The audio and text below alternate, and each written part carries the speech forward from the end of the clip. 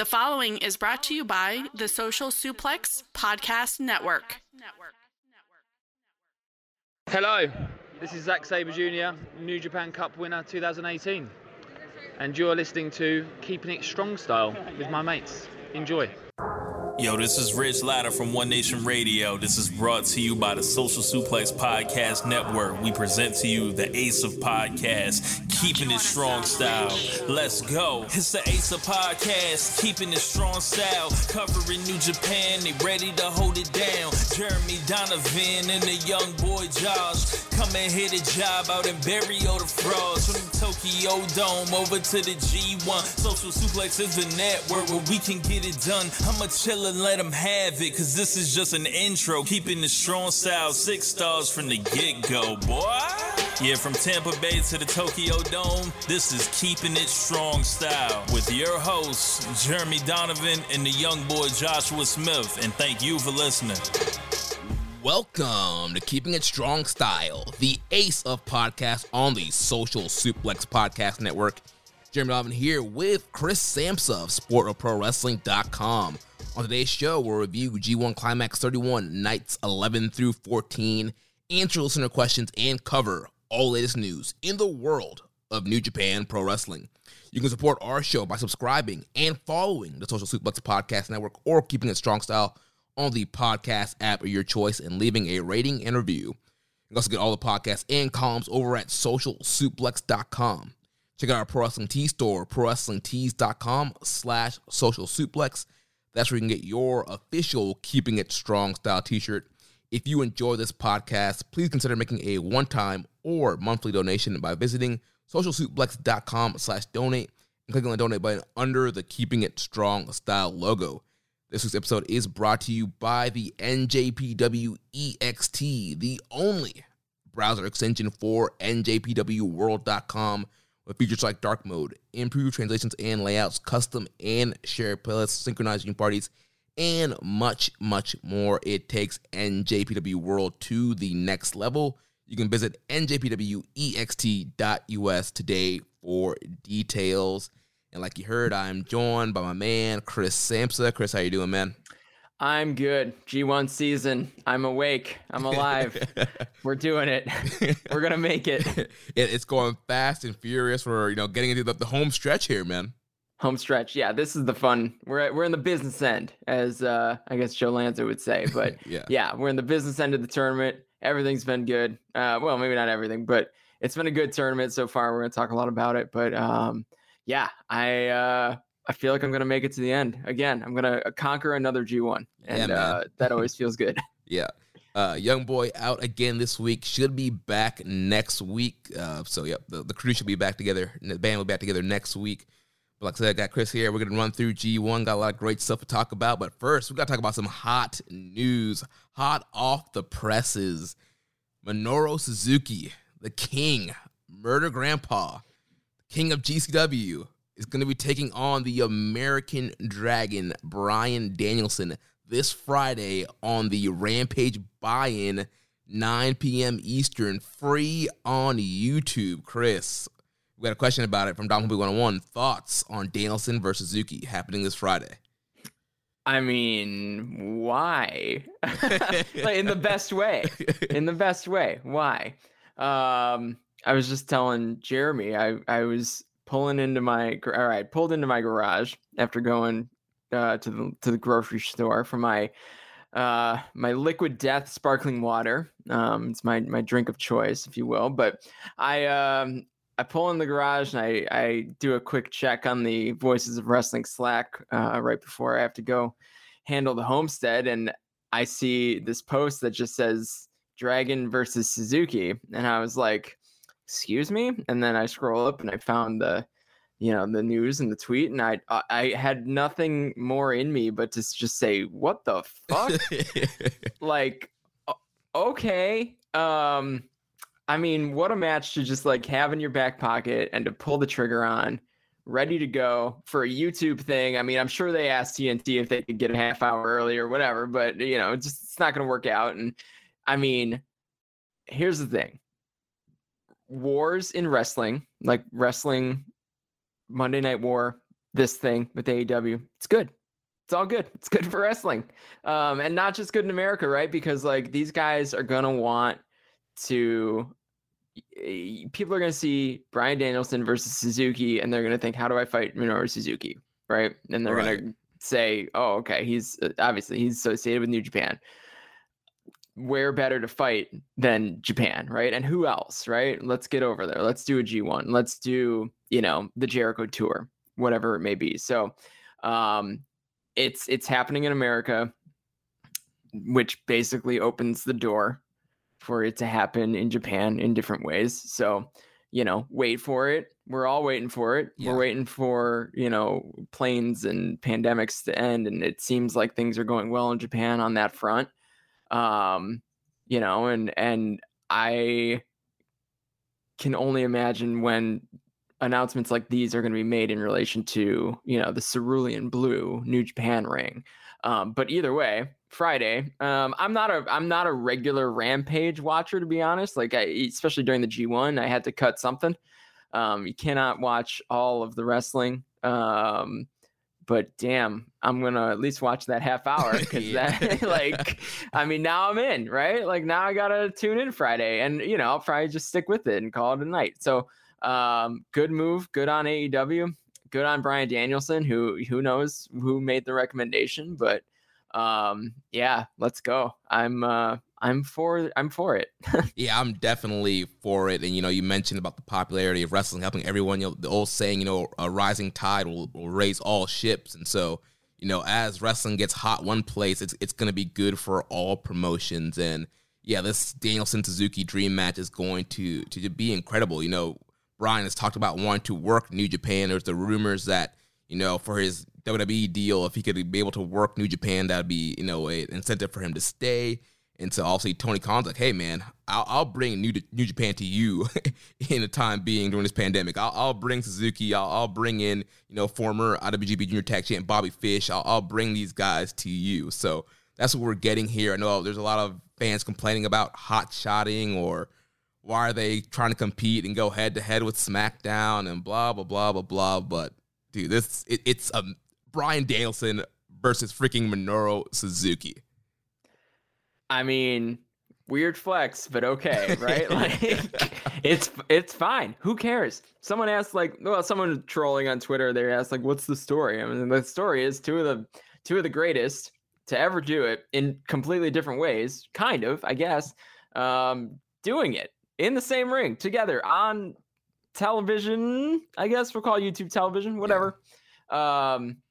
And not in some maybe there's a fan cam of their 2004 match somewhere, but no one's found it. It's Bret Hart and Tom McGee. But I mean, it's fine. It doesn't need a story. The story is these guys are two of the best, and there's an opportunity to put them in the ring together, and they're going to do it on a big stage. And That's sweet. I mean, Suzuki's only going to be in the U.S. for so long. The stars are aligning, perfect timing. Suzuki's been on AEW television several times now.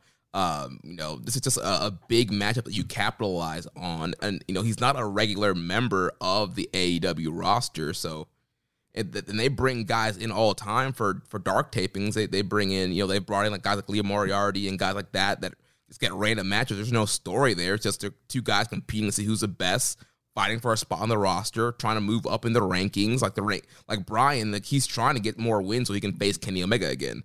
So that's a story right there. If he loses, then, he has a longer way to go. So there is some built-in story there, and it's just going to be a great matchup.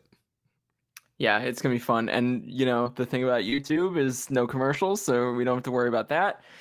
Maybe is this the real Suzuki incident? It may be, right? Yeah. I mean, the Moxley match was great. It was a budget version of their match in New Japan. So this, on the other hand, I think is going to get every ounce of energy that they can put into it, because, I mean, you want to hope that someone like Bryan Danielson wants to come over and do some New Japan stuff. Like we've heard that, he's said that. We know everything that you have already said about that, but who knows, right? So maybe some of these guys do need to come to him, because going to Japan for an extended period of time, like that's a challenge, and he's a family guy, right? And honestly, he's becoming really important to this AEW product. So, it's kind of like Jon Moxley before the pandemic. It becomes a little bit more challenging to get to Japan for extended runs. Now, I think they've got enough star power at AEW now that some of these guys can bounce and do a full tour, or even a full long weekend or a couple of weeks or whatever it may be. But if this is the way we get this particular match and we never see it in a different form, that's fine. This is probably a good reason to do it. And honestly, I love the war. I love it. I love that they're like, you know what, you're doing a half hour against us. We got some stuff to do. Sure, we'll do a half hour against you in a different way. So, I don't know. I don't think it's a full hour. I think, or is it just full hour of the buy-in? Oh well, in that case, that's even better. I might have seen that wrong, but I thought it was a full hour. But they're also doing Bobby Fish versus Lee Moriarty on that buy-in. It's at least an hour of head-to-head because SmackDown went half hour over, or is going a half hour for their super size. So it says TK says they're going live at 9 p.m. Eastern time on YouTube. Oh, okay. So that's an hour. Yeah. So not 9 to 10. So they're gonna have plenty of time to have. Let's go. Yeah. A quality matchup. 30-minute draw. That's Bryan Danielson's AEW gimmick. 30-minute draws. Yeah, I'm excited. It's fun. I love the news cycle when it comes to like people announcing matches like this in a way that's exciting. Like that's exciting to me. Like rumors and like none of that really does anything for me. I'm not a Scoops guy. I'm not a Fightful Select subscriber. No offense, Sean. Really nice guy. But like I don't need the backstage stuff, but like when someone announces a match like this, like that's the exciting stuff. And I guess maybe that's me, keeping it in the ring or keeping it kayfabe or whatever it may be. But this was an announcement that got me, and I was like, and you know what? I was kind of grumpy today because my White Sox, they had a rough day against the Astros, and it's the end of the line for a White Sox team that I have high hopes for in the future, but. I was driving home a little grumpy, and this got me smiling again. Let's lift the spirits, man. TK, hey, man. Yo, that's what they do. Feel good, man. They're the babyface promotion of the time right now. Yes, loving it. So that's good stuff. Looking forward to that. So that's Friday on the AEW YouTube. The buy-in for Rampage, 9 p.m. Eastern time.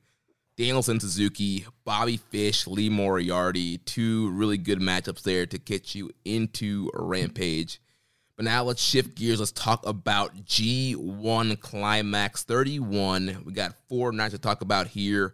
Nights 11 through 14. Some really good action across the board this past week of G1 action. Before we talk about the participants, I do want to talk about just briefly the Young Lions, because they've been putting in work on this tour as well. So on night 11, Desperado defeated Oiwa.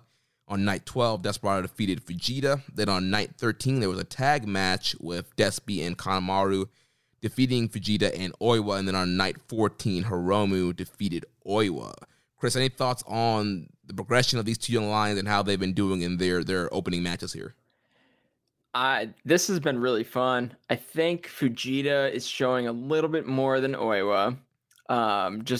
Right off the surface, I think he's just got a little bit more to work with. Not any knock at Oiwa. I mean, neither of these guys is ready for anything more than what they're doing, but it's not that, usually Young Lions don't get into the ring with, the pros, I guess, or the full-on roster members for a little while at this level with this much consistency on a G1 tour. So it's I don't want to say that they are being fast-tracked or anything of the sort, but these guys, they look good. They look like they're ready for this spot, and they're ready to keep jumping in. And, I think if you build out the story, one of them is going to get their first win probably against the other at some point, and someone's going to establish, who's the top dog. But these guys, they look good, and they've looked good in there with everyone. And I think the Hiromu matches are maybe the most interesting, but that might be because I'm the most familiar with Hiromu in the ring. Yeah. So the Oiwa match today was, I mean, Hiromu held nothing back. Dude, he laid into him, man. Yep. Dude, poor Oiwa, his chest was like beat red. Yep. He was gonna get it. Hiromu just trying to get a win. He had a 3-match losing streak going in, so you figure he's just making sure he gets that W. But yeah, there was some chest slapping in that one. If you like chops, watch that one. Yeah, night 14's for you. And I wonder what night 15 looks like, right, against Fujita. So that's coming up here in a couple hours. So yeah, fun. I love it. I love to see the young lions go. I think I was talking to someone earlier. I mean, like, if you look at all the young Japanese talent, no one really knew what was coming after Tsuji and Yumura, right? And Kid, right. I guess Kid's over there. Or he's somewhere. He'll be back. But after that kind of group, no one knew what they had. And, Fujita and Oiwa give me a lot of hope. And I think Nakashima looks like he's about ready to come back. He was carrying Tanahashi to the back. He's been ringside for the whole tour. So you figure he's almost healthy again. And maybe they're just letting him, recover and or just everything go quiet and figure out how to introduce him in this young lion group too. So, but they were obviously really excited about him too. So I think we're going to see, the future is bright again, with another group of young lions. We got a couple years with these guys before they go off on excursion, but this is a really, really cool way for them to start their career. Yeah, I think both guys really continue to impress here. We mentioned it, during their debut match. They seem so far ahead for the level that they're at, with the experience level they're at, and just you can tell their amateur wrestling is great, and just the way their grappling has been. And usually you kind of wait a while before young lions to really fire up and kind of kickstart a matchup. With all these guys, I feel like from the opening bell, these guys are like in the veterans' face, like they're pushing forward and really aggressive, really intense. That's been good to see as well. And so they're making some great progression here. And yeah, it's going to be great to see them mix them up with more and more veterans. It'll be interesting to see if, what happens, tournament seasons, if these guys can kind of slide into some open spots with the pandemic still going on. It'll be interesting if that happens. But yeah, really thinking this stuff, like you mentioned, the Hiromu Oiwa match, that was a brutal one. But yeah, good stuff there. So now let's move on and talk about the participants here. We'll start in the A block, and we'll start at the top of the block with the Golden Star Kota Ibushi, who is now in first place, 12 points, 6 wins and 2 losses. On night 11, Ibushi defeated Tangaloa, 13 minutes and 46 seconds. And then on night 13, Ibushi defeated the Great Okan, 20 minutes and 22 seconds. Chris, what have you been thinking about Ibushi this past week, his tournament overall, and then these 2 matches here? I mean, all is right with the world when Kota Ibushi's at the top of the block, headed into the kind of tail end of the tournament. He's only got one more block match left. So the Naito forfeit thing makes everything so a little bit more complex, which is fun for me because I thrive with complexities of block tournaments. So I'm thriving. But yeah, so the thing I recognized and thought of just now is that tomorrow morning would have been Ibushi versus Naito. I believe. I think that was the main for this in Sendai, and that's probably my favorite go-to New Japan matchup. So I am suddenly sad again. I'm in a roller coaster of emotions we're going today. Up and down here, man. Yeah. So that is not happening. But I think Ibushi if the story is that Ibushi needed to get his legs under him and then, show up as Mr. G1, modern Mr. G1. Yeah. Then they have told that story. And I think that the Great Okan match was really fun. I'm going to save my takes on that until we talk about Okan, but he's in the mix he's going to be alive and in the lead, or at least tied for the lead going into the last night. And honestly, what more can you ask for from kind of a perennial G1 contender? Yeah, I thought they set the stage really well with the opening of him losing the Yujiro and then him having to, fight back, get his win back and kind of get back to full Ibushi form. And we saw a lot of that, in the previous week when he faced off Shingo in that big main event and got that win there. And then, two really solid matches this past week as well. The Tangaloa match, really good stuff there. I mean, Tangaloa did a lot of cool stuff, doing a Poison Rana and standing moonsault. And so kind of interesting, he was trying to match with Ibushi there, but also Ibushi able to overcome, put him away with the Kamigoye. And then the Great Okan match, man, that was just awesome. That was like a, almost like a work shoot, a little bit maybe UWFI, just a lot of grappling, a lot of MMA influence in that matchup. And man, that was, we'll talk about Great Okan in a little bit later, but that was a great highlight main event spot for Okan. And it wasn't just Ibushi making Okan look good, but Ibushi looked good in that match as well. And that was a big win, getting Ibushi to 12 points. And, a guy who started at the bottom of the block, he's, the top dog right now going into the last few nights here, 12 points. And he does have a lot of guys, nipping at his heels. But overall, I mean, I think Ibushi, he's a very heavy favorite now to make his, fourth final appearance in a row? That would be 4 in a row, which is, 3 was unprecedented. 4 would also be unprecedented. But, I don't know if we're talking about the block as a whole, but the A block is the anyone can go to the final block to me. You've got a bunch of guys that are still in it. Ibushi, Sabre, Shingo, Kenta, even Ishii is still in the hunt. Technically. So any one of those guys, is anyone blinking twice at them in the final? No, right?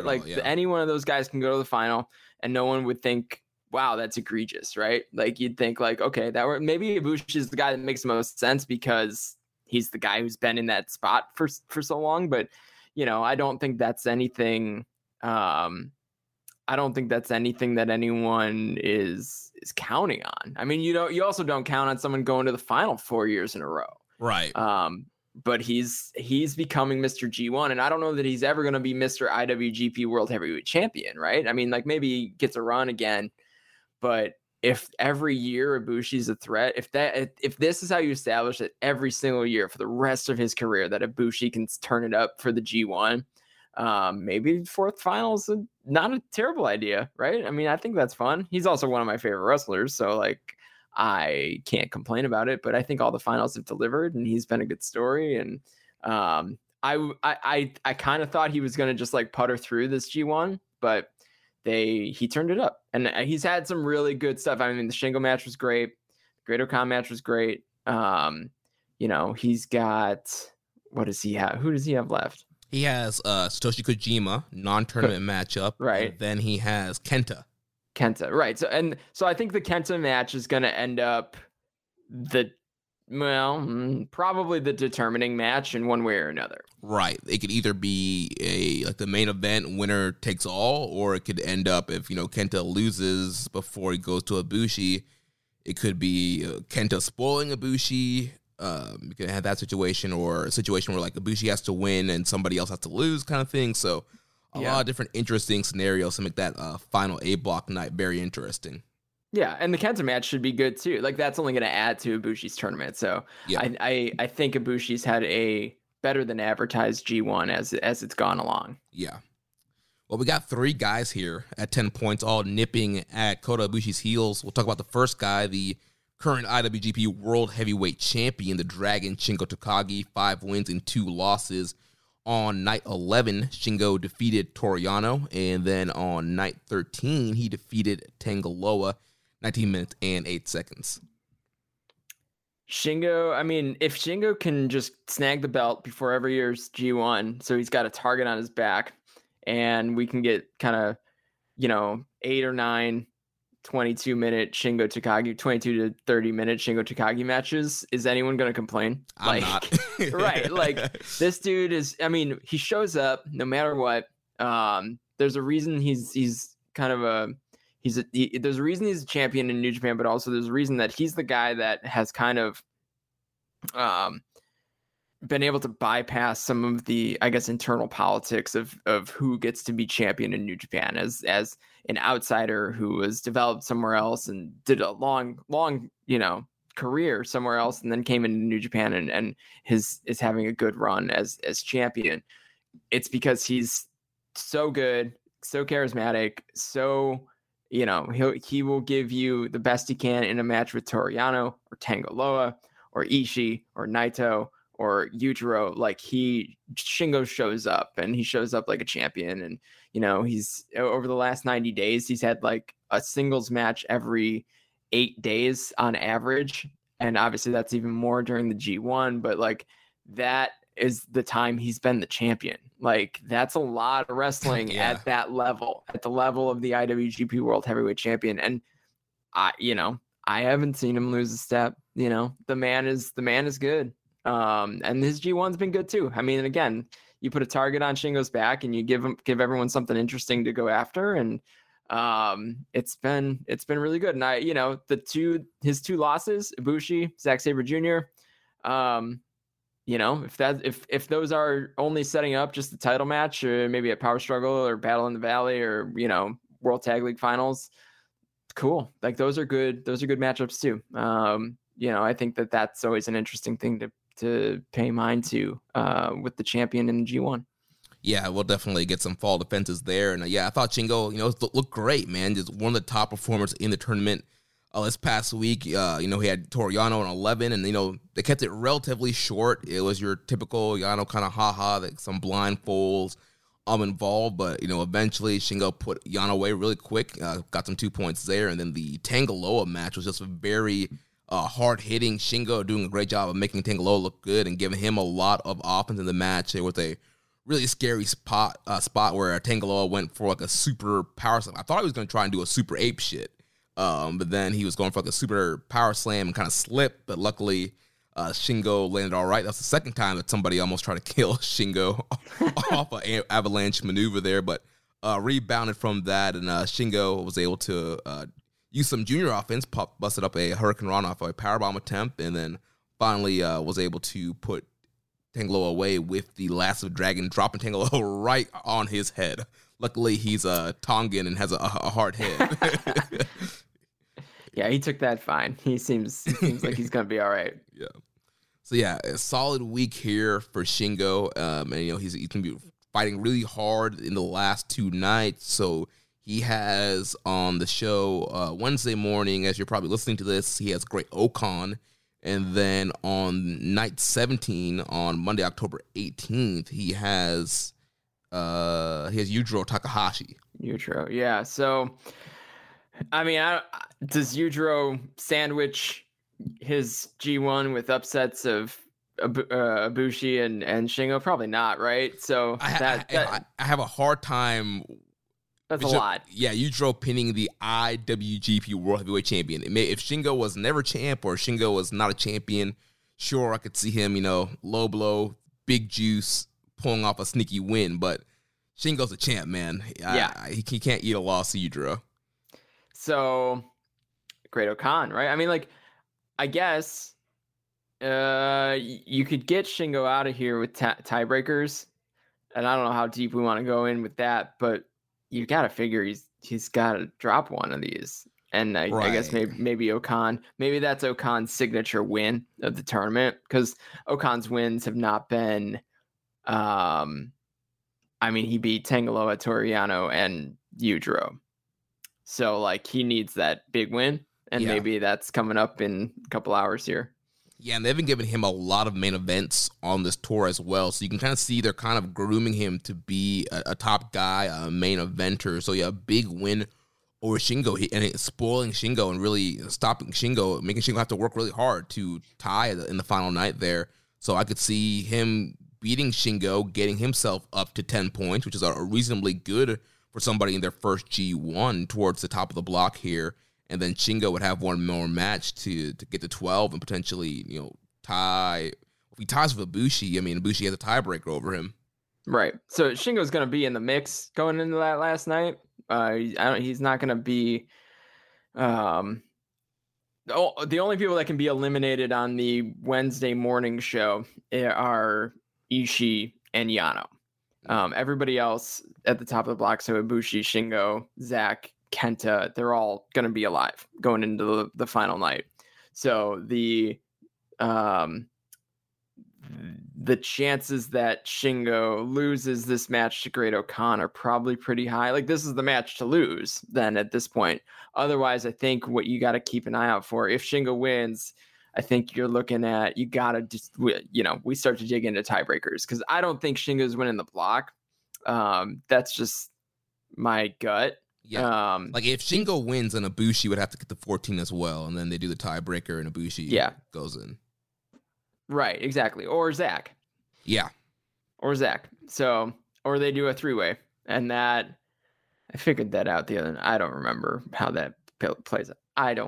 We can't go that far into it right now. I feel like for G1, they tried to make it as less complicated as possible. If this was the only 3-way that would work really, I think, is Zach, Shingo, Ibushi, all at 14, because then Zach goes through based on having beaten them both. Yeah. That's a really clean 3-way tie. Like, you're not going to get a 1-to-1 unbreakable 3-way tie like that. It's not going to be Super Junior Tag League, and you have to do a triple threat final. This is not Dragon Gate, so we're not going to have a rumble. Round robin. Like a rumble at the beginning of the night, so that someone can go in for the shoot. I mean, I hope not, right? Like, not that I don't like that there, but I like that. I would like that to stay there. So I think if they all land at 14, Shingo, Ibushi, and Zach, then Zach just goes through on a pretty clean 3-way tie. If that gets all messed up, I think if Kenta gets involved, because then it's a 1-to-1. It's a 1-to-1 to 1-to-1 to 1-to-1. Like, everyone's 1-and-1 against each other, and then that's too messy. And they just don't do that. They don't do too messy. They'll do the 3-way when it's pretty clear who's beating who. And they made a big deal out of who Zach beat at the beginning of the tournament. So I don't think that's out of the question. Right. I mean, you definitely want a few options going into the last few nights to make it exciting. But yeah, they'll definitely do something where it's a clean winner comes out, and yeah, it should be very interesting to keep our eyes on. And so another guy at 10 points that we've been talking about is Kenta, also with 5 wins and 2 losses. On night 11, he had a non-tournament match against Hiromu Takahashi, defeated him 19 minutes and 1 second. And then on night 13, he was back in tournament action, and he defeated Zack Sabre Jr., big win there, to tie with Sabre at 10 points. That match was 22-24. Yeah, Kenta, he's had a fine tournament. I think Kenta has been the least, I don't know. I mean, I want vintage Kenta. You kind of got it with the Zach match. Like, that was much more than the rest of the tournament. So if you need that itch scratched for vintage Kenta, Noah Kenta, as Zach said it, I think, that's a good match to tune into. Like, those two, they have great matches. Like, they're so good together. Yeah, I think easily this was Kenta's best match of the tournament. And, like, Kenta, he has had to do a lot of, like, smoke and mirrors, a lot of, like, turnbuckle spots, and a lot of shenanigans, because obviously his body's broken down. But the one thing he can do really well still is deliver some vicious strikes. And he was just slapping the crap out of Sabre in that match and hitting him hard. It was like one spot where, he slapped him so hard the ref was checking to see if Sabre got knocked out. I was watching this show I was out of town this weekend, so I was in a hotel in Door County, which is like a touristy area of Wisconsin, for my brother-in-law's wedding. And I woke up a little early, flipped on the show or whatever. And I woke my wife up laughing at that spot, because I was just like, what? I just it's not funny, but you're just kind of like shocked, right? Like, you're like, oh my God. Well, Sabre does an incredible job of selling when he gets hit with a big strike. So just his selling and the way he fell, and then the referee checking on him was like kind of funny to see. And like, bratty, jerky Kenta is, I mean, that's a great character, right? So like, this dude, I don't know if he picked it up in WWE or if he got better at it or he just came back with a chip on his shoulder, but like, the character work from Kenta, I mean, it's so good. In the ring, out of the ring, etc. I mean, like, anywhere you look, he's got that down. And then you put him in the ring with Zach, who's really kind of at the top of his game right now too. It was a great match. That was a great show. Yeah. Overall, I'm glad I kind of, accidentally woke up early to watch most of it pretty much live. But the Hiromu match was good too. Hiromu, kind of a dream match in a way. You have this like the Ace Junior from Noah facing off against the current Ace Junior of New Japan. Yeah, and love to see Hiromu mix it up with the heavyweights. Gotta wonder if that's the direction we're really heading, right? I think everyone talks about it a lot, whether he can get, establish himself in that way. But yeah, I mean, that was fun too. So yeah, I think Kenta kind of having a low key good tournament. I know that they're doing a lot of this turnbuckle spot, and I think they're trying to establish it, which makes me think maybe he's headed to the final. Kenta in the final wouldn't bother me. I don't know that that's the most exciting match for, Okada, whom I believe is going to end up taking the B block, but I think it could be good. I have no issue with it. I just don't know that he's as believable as a couple of these other guys to get it in there and mix it up. Yeah, so he has Tangaloa on night 15, the Wednesday show that's airing now, as you guys are probably listening to this. And then he has on night 17 on Monday, October 18th, he has Kota Ibushi. Yeah. So, I mean, I think he can beat Tangaloa, which would bring him to 12. So then you would have both Ibushi and Kenta at 12 facing off on night 17. And Kenta's got tiebreaker on Zach if it ends up being a two-way tie. And then if he beat Ibushi, obviously he would have tiebreaker on Ibushi too. So he's got some valuable tiebreaker chips to cash in if he needs to. Yeah. And I think we probably could see the turnbuckle spot be a key in the Ibushi match, and maybe he hits it, and maybe Ibushi kicks out, and that's like the big, like, it worked for, against Zach and some other guys, but Ibushi found a way to kick out and fight through. Yeah. Yeah, that's the spot, right? That's why you establish those spots. Yep. And then the next guy, Zack Sabre Jr., that we were talking about, also 10 points, 5 wins, and 2 losses. On night 11, he defeated Yujiro Takahashi, 14 minutes, 15 seconds. And then, like we mentioned, on night 13, he was defeated by Kenta, 22-24. Yeah, so Zach's kind of cooled off after his, 4 great wins at the beginning of the tournament, but, still no real slouch here. I think Zach is still kind of one of the cool stories of the tournament. There's a huge part of me that wants that to carry through and at least see Zach go through to a final. But, having Tangaloa on the last night, and then after watching Tama Tonga and Taichi just the other night, I think what we're going to end up seeing is Tangaloa establishing some movement for the tag titles, potentially with a victory. You got to figure that may be in the mix because Zach is still holding an IWGP Heavyweight Tag Team Championship. So maybe a shame because I really, really enjoyed his, the beginning of his run here. But that they used the G1 to establish where we're headed for other titles too, and maybe that might be something that's on the horizon. It doesn't have to be, though. I don't think. I think they could establish that in a different way and still send Zach through, which I think would be preferable to me. If I'm booking it right now, based on the hot hand, I send Zach into the final. Right, especially if he's going to lose anyway, because the winner's probably coming out the B block, so you could have him go through. He loses. I mean, Tama Tonga got the win over Taichi. You could still claim for a tag title match. And I mean, that's probably not going to happen immediately anyway. World Tag League's right around the corner, so if GOD is going to get a title shot, they'll probably earn it in the World Tag League. So I don't think you would have to, unless you're going to do a tag match at Power Struggle or Battle in the Valley or sometime in the fall before Tag League, I don't see a reason why they would really need Tangaloa to beat Zach when Tama Tonga already beat Taichi.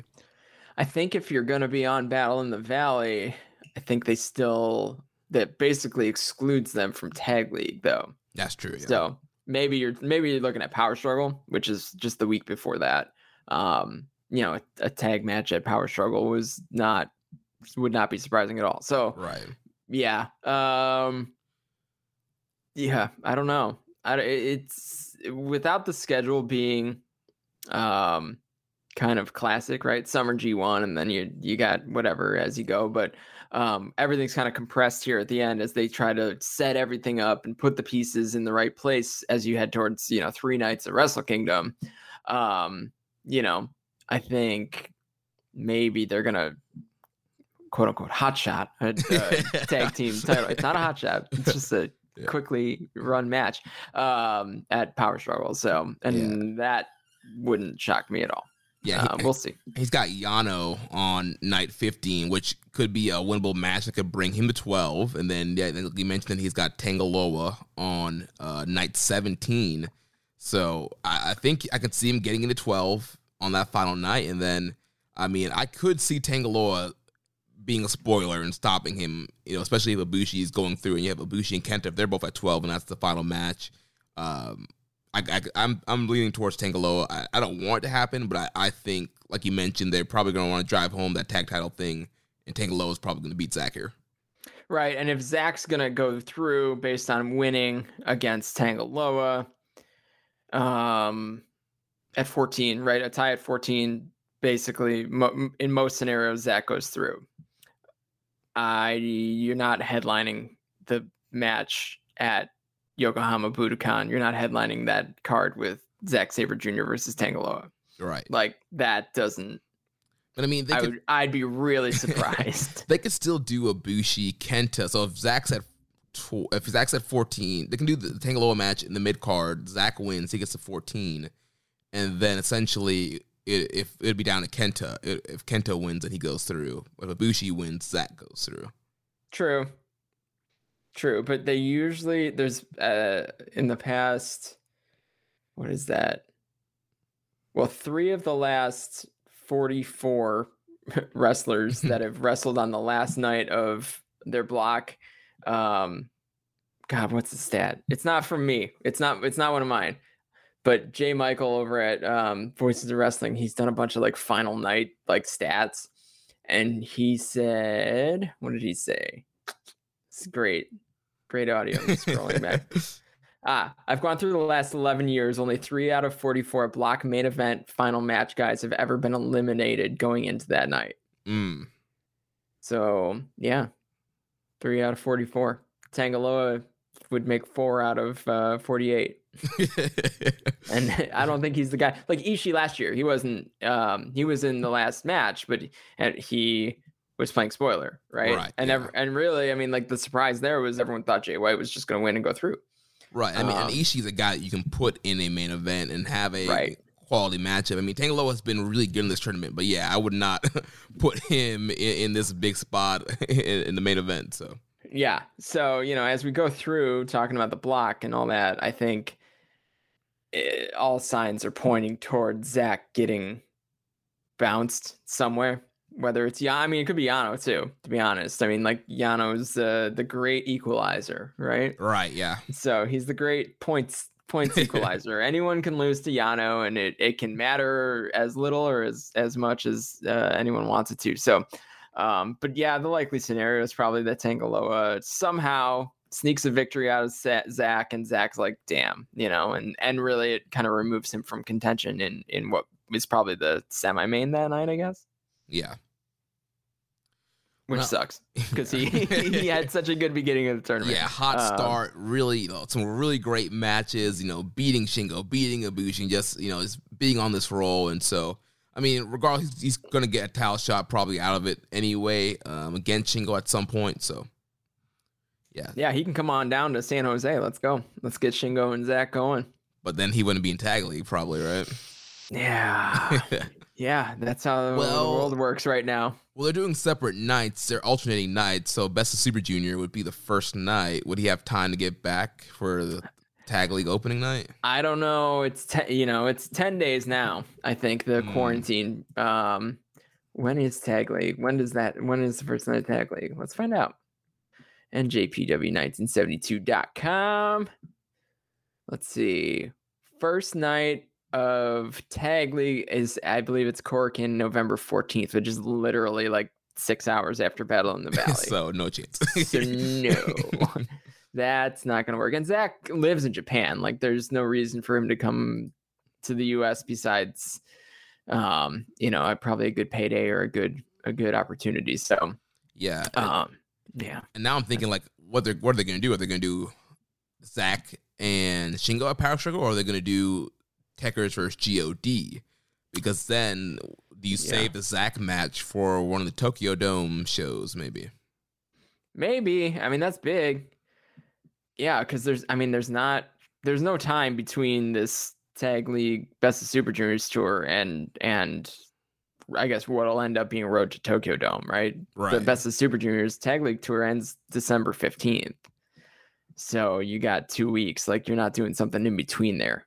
I guess maybe you could do a tag defense at Road to Tokyo Dome, but you're probably not even doing that. Those are all just, setup tags. So this is exactly the problem, right? There's so much to squeeze in, especially when you add in a 22-night tournament tour. Oh man, don't remind me. 22-night tournament tour. Oh man. At least it's not 22 nights of World Tag League. Yeah. Because that's a stretch. 22, 24, whatever it is. It's a lot. At least you got Best of Super Juniors where you're going to get some gems out of that. But man, I mean, when you add that in, there's no time, right? You don't have the Destruction Tour. You don't have King of Pro Wrestling, right? Like, the one thing I want out of 2022 New Japan, and I'm kind of on a sidebar tangent here, get the damn calendar back to where it normally is, right? I need my summer G1 because waking up at 4:30 is a lot easier in July than it is in October, okay? Because the sun is coming up. Like, I'm a up with the sun kind of guy. I'm up a bit early, but man, for classic Best of Super Juniors timings of May and June, and then summer G1, like, I can get up for those shows, no problem. Yeah, like, no problem at all. Definitely need that May Best of Super Juniors back. Put it in my veins.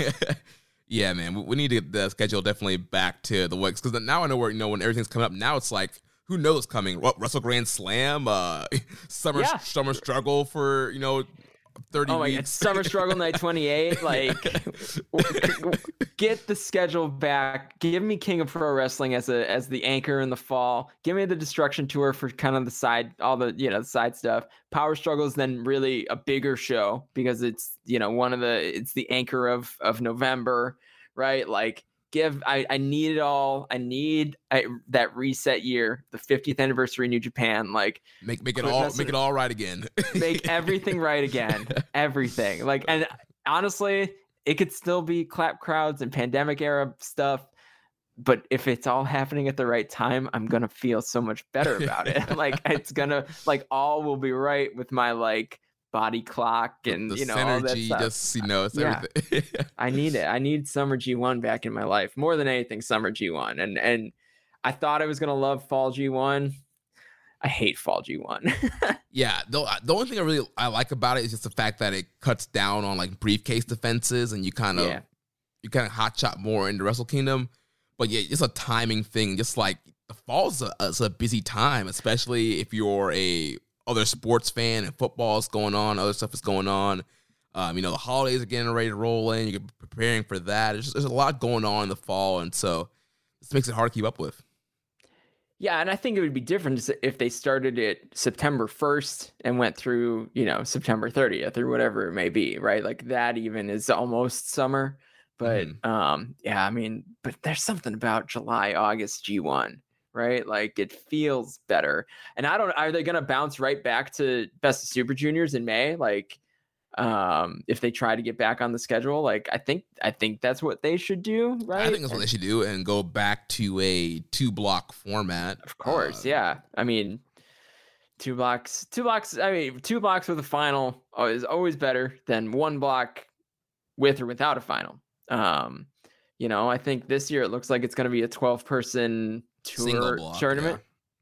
Single block 12-person tournament. Like, I don't know. I think I would even prefer if that was 2 sixes. Right. Yeah. Because then at least the final, you didn't just see it. Exactly. And you have a final. Yeah. So, but they're trying to give the fans their best shot out there, and I get that, but I don't know. I need some normalcy in my life, and I need New Japan to be the ones that bring it. Yeah, we're creatures of habit. We need, we're used to watching our Super Juniors in the spring, our G1 in the summer. So a little bit of Dominion in there, right? I mean, like, it makes Wrestle Kingdom feel really big because you haven't had a huge event reason. The G1 final is a huge event, right? Yeah. For New Japan fans.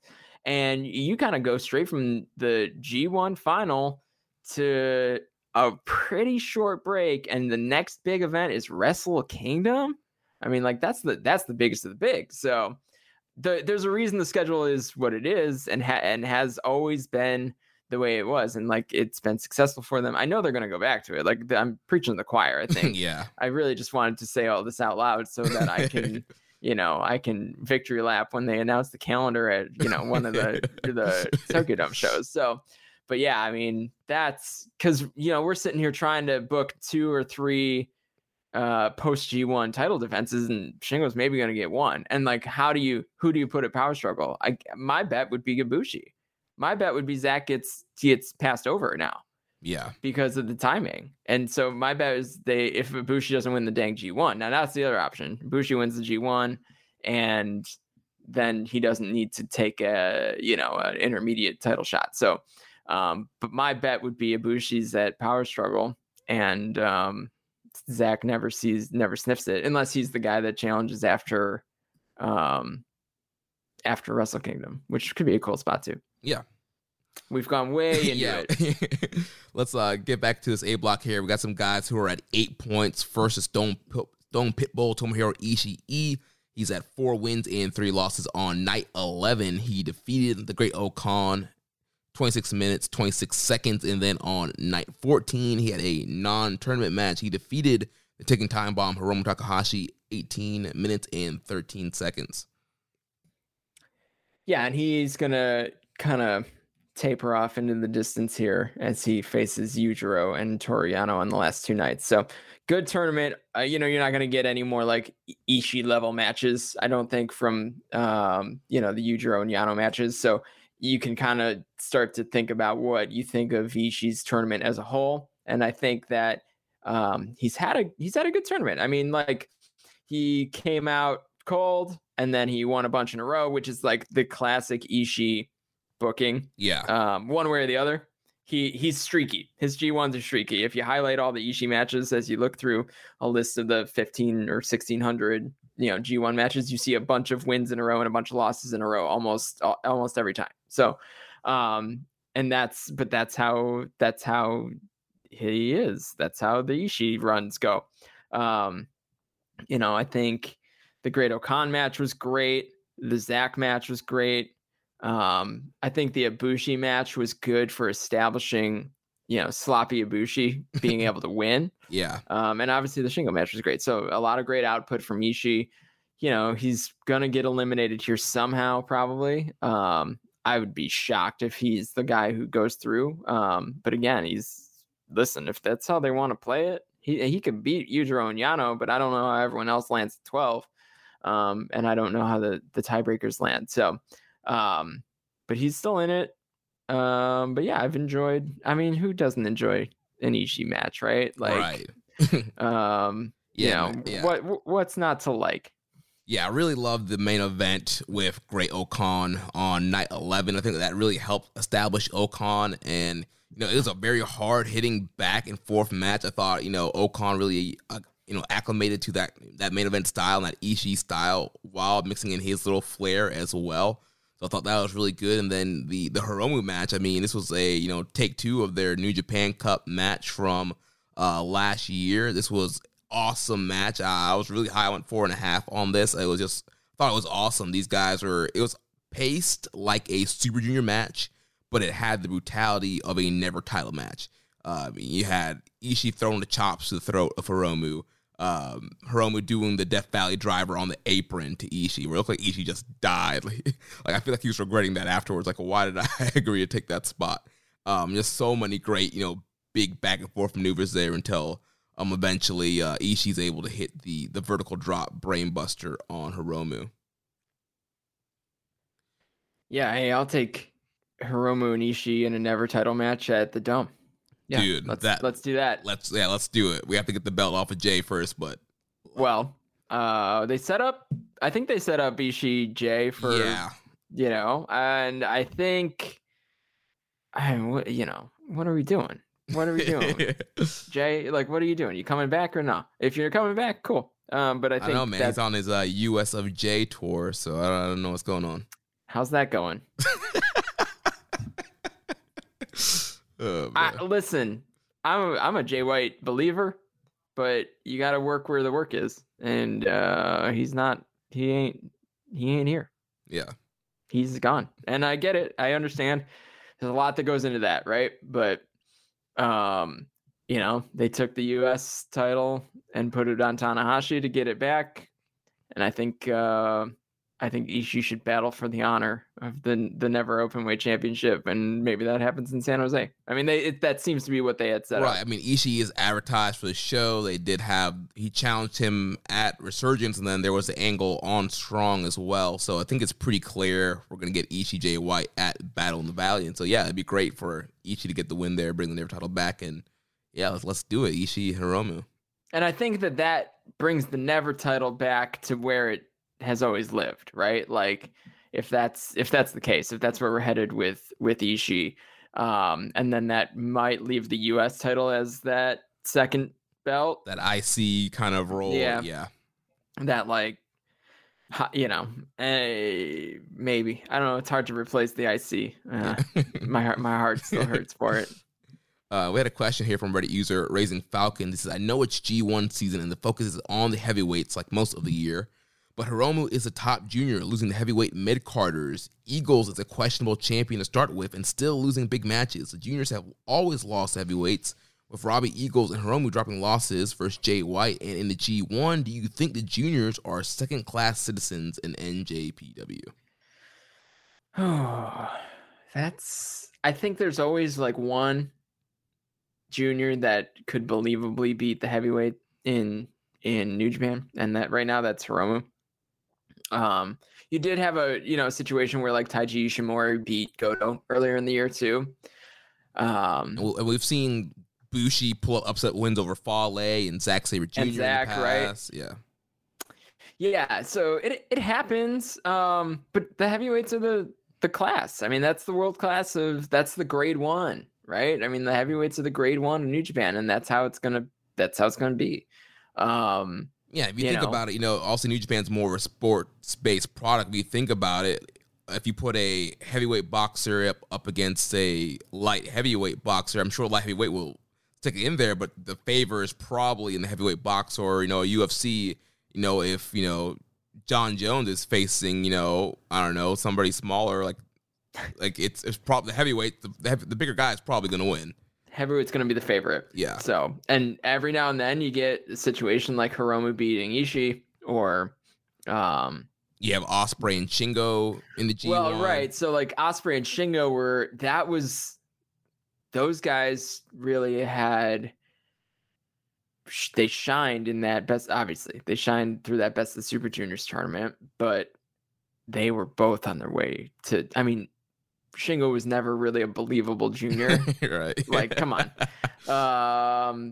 But hell, I'll take that Best of Super Junior run that he had over almost anything anyone's done in New Japan in a very long time. So, and Ospreay was working his way past it too. So, and at least into the never space. So, and that's what the never space is for, though. I think that never open weight championship, like if that becomes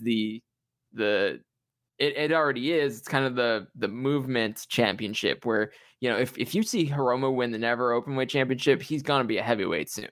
Right. Like that's Ibushi did it. Ospreay did it. I think the likely candidate to be the next person to go through that path is Hiromu. But then who's your junior ace, right? Yeah. So, I think that's the main thing that is hampering Hiromu going further. It's like we need a junior ace right now, and so he has to be there, because if he's gone, then who's there? I mean, it's not going to be Bushi.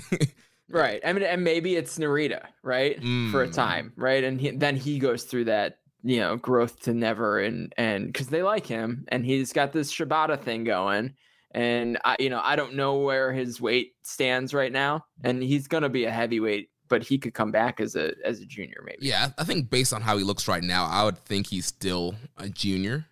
Yeah, he's very lean. But he has packed on a lot of muscle since being at the LA dojo. So like you said, I could see him, starting junior and then continuing to put on muscle and go heavy.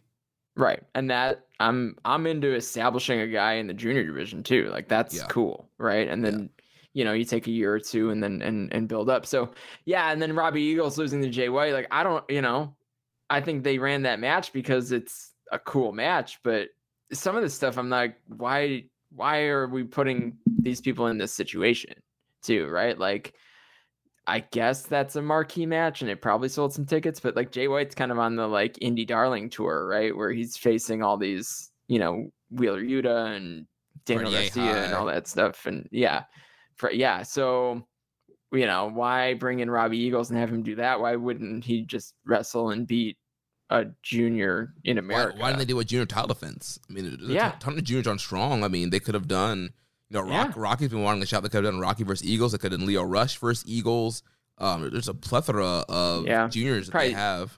Probably saving those for May, hopefully. Yeah, hopefully, yeah. Hopefully. I mean, that'd be like, listen, Best of Super Juniors, if they can get some guys in, that's going to be a great tournament. It's gonna be lit, Like they have access to so much talent. God, we've been waiting for 2 years for them to be able to use it, though. Yeah.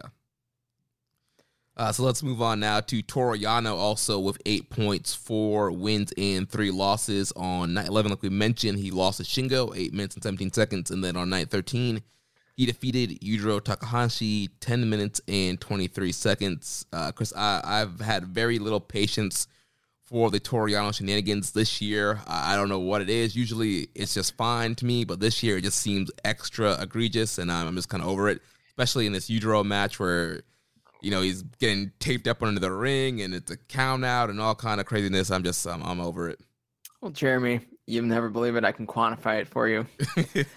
You're getting an extra 3 minutes and 21 seconds of Toru Yano matches just over last year. Oh, wow. And last year was his longest tournament in years at 6:01 on average for each match. We're getting an average of 9 minute and 21 second Toru Yano matches this year. The year prior, he was in the 4s, and the last couple of years before that, his averages were 4 minutes or so, a little over 4. So we're essentially getting from what you're truly used to, right? I mean, maybe even last year was a step up. It was a third longer. Now we're getting another half on top of that. And I think some of that's probably that they're filling time with the Naito injury and one less tournament match, and obviously Naito runs long matches. But 9 minutes, I mean, he's got 2 matches under 10 in this year's tournament. Last year, in total, there were 13 matches for the whole tournament under 10 minutes. He's got the only 2 under 10. So, I mean, average Yano match of 9:21 in a G1, it's too freaking long. Like, it's too much. Like, you can only, that shouldn't, like the Ibushi match, the 4.5 minute Ibushi match. Perfect. Get in, get match. Out, eat a Kamagoye. Beautiful. Goof around for a second. Whoever's going to win says, I'm not messing around, knock him out, call it a day, right? That's the best Yano match I've seen in 2 years now, because they're stretching out these G1 matches and no one wants to see it. I think the Yano thing has kind of run its course because none of these opponents are fresh, right? Like the last fun I had with Yano was G1 29. When you had a bunch of new guys facing off against Yano and Moxley, and it's funny, and you finally like all that matters. Stale Yano matches are not fun. This is not Ibushi Naito, right? Like this is just Toru Yano doing the same stuff with whoever. I'm glad they pulled the trigger on a count out finally, like on one of these matches, and they usually do, I guess, in the G1, but when Yujiro got counted out, I was like, okay, well, that's the positive, is that they finally just let someone die on the outside of the ring, and got to the 20 count. But man, I don't know. I'm with you. I think a lot of people are though. Yeah, and he has Zack Sabre night 15, and then he has on night 17 he has Tomohiro Ishii. So I mean, those are kind of losable matches for him. He could easily lose both of those matches, or he could easily be a spoiler in both of those matches as well. Yeah, and the thing about it is, Yano and Zach had this weird KOPW run last summer, really. The no corner pads match and all that. And I wanted to enjoy that because I thought Zach was kind of creative with it, and he went with it, right? Right. But and I guess if this match were a little earlier in the tournament and I was a little less bogged down by 10+ minute Yano matches, I'd be like, yeah, this will be a fun one. I'm down. I'm out. Like, I'm just kind of tired of it. And like, the thing that sucks is I believe Yano could beat Zach and kind of ruin the tournament. And now he's got the wrong heat with me. Yeah, I have a feeling he's beating Zach. I could see him losing to Ishii, so Ishii can get his point totals up to 10. So, yeah. Moving on. So, last guy at 8 points, the Great Okan, 4-4. He is mathematically eliminated because he had Naito on the last night. So, no shot at him getting in contention to winning the block here. Still thought he had a really good tournament on night 11. Like we mentioned, he was defeated by Ishii 26-26. And then on night 13, he was defeated by Kota Ibushi 20-22. So the Ibushi-Okan match is my favorite match of this year's G1 so far. I loved that match. I thought the beginning was fun. I think the worked MMA style, and then eventually getting into the striking, and then Okan, the post match with Okan, the bloody nose, really recognizing that the G1 is hard, right? Like that's kind of what seemed to kind of come to fruition there. I thought it was an awesome match. I think it told both guys' story as well as you could. Like, it was a great establishing match as you go through kind of the last third of this tournament, right? So it's my favorite match of the tournament. It probably, there's some other stuff that could pop up and maybe become that, but I loved everything about that match. I thought it was really, really great. Great Okan, kind of an accidental main eventer as we go, right? They didn't reshuffle the cards when they had to remove the Naito matches. They just removed the Naito matches. They didn't put something else in the main event spot because you had Ibushi-Okan all of a sudden as a main event, or Ishii-Okan as a main event. That was a main event that night, right? Yeah. So, and then now you've got, coming up here tomorrow, or as people are listening to this, or, whatever, you've got Okan and Shingo as a main event too, which wouldn't have been, because it would have been Ibushi-Naito. So, accidental main eventer Great Okan has been pretty good. Way better than anyone thought he was going to be. And I think, we're starting to hear a lot of people turn the corner on Great Okan and say, like, he's a really good wrestler. I just don't like the gimmick, or, he's good in these main event spots, like, because he has been. I mean, he was great in the Ibushi match. He was good in the Ishii. Like, the Ishii match was really good. And I'm really looking forward to this Shingo match, win or lose, right? And honestly, like, if you look at the calendar, maybe the Naito match was going to be his signature win of the G1. Yeah, continue that feud, yeah. Right, and that was going to be the last night, and that would have been really knock out Naito, and then you've got a feud going forward, and you can roll through Okan versus the LIJ guys too. But maybe that's going to come with a win over Shingo now. Just based on how the points are all working out. Yeah, and I thought Joe Lanza made a great point about the Great Okan on one of his daily G1 reviews, and he just talked about, Great Okan, he's not your traditional New Japan main event guy. He doesn't follow that same kind of formula that people are used to. I think that's what's kind of throwing people off. His matches are just so different. He's just a different guy, and just some of the stuff he does, with the Screaming Mongolian chop, some of the grappling he does, that sheep killer submission that he's doing now, the claw, the eliminator, the claw slam. I mean, he's just such a different guy. It's like that typical kind of guy that you have in New Japan. But I think he has an interesting style. It's unique. It's very interesting. He's gotten the claw over in that Ibushi match that you mentioned. Ibushi went for the Kamigoya. He blocked it with the claw, and the crowd gasped. That's how over the claw is. Like, the crowd was like, "Oh wow!" He grabbed the knee with the claw. So I think Great Okan's doing a great job of getting over and kind of, establishing his own style. And I did like that Ibushi match as well. I went 4 1/4 on it. And again, we talked about it earlier, it's that kind of MMA kind of influence style, that hard hitting, a lot of grappling, a lot of submissions. And then the first 10 minutes are all just like grappling and fighting for control, which was just awesome. And then some great strike exchanges, and obviously Ibushi got the better of Great-O-Khan that night. But 2 back-to-back main events this past week. He has a Shingo match coming up. That should be a lot of fun there, and that could be, like you mentioned, the big signature win for him here. And who knows? I mean, he probably won't get a title shot just because we already have kind of filling up the backlog now. But if he can beat Shingo, that's still a big thing for him. Probably gives him some momentum going into World Tag League, and then who knows? After Wrestle Kingdom, he could possibly be in line for a late winter, early spring title shot. Yeah, and it's cool to see a guy like O-Khan in the mix. I think they've kind of slotted him in that never space, right? Because he did have the never title spot. I think we're going to see, if we're talking about United Empire, right, Will's going to be the top guy. I think O-Khan is slotted in the never space. And then I think you're going to see Cobb in the U.S. title space after the Tanahashi match and establishing him as a dominant guy, unless he wins the G1, which, listen, it could happen. That's fine. That's okay that would be totally okay with me. That would really establish him, but I don't think Cobb wins the G1 before Will. But O-Khan, that's a great space for him after seeing some of these matches, right? And the Shingo match might highlight that even more. And especially when you get Aussie Open in, because they can kind of fill in that tag team role that Khan and O-Cobb are filling in right now. Then you have TJP who will slide into the junior role. So they can't all be winners, Jeremy. Empire just filling up all those slots there. And so, it'll be great to get O-Khan in that never division, having him battle with Ishii, Goto, having these kind of hard-hitting, matchups, I think will be really good for him.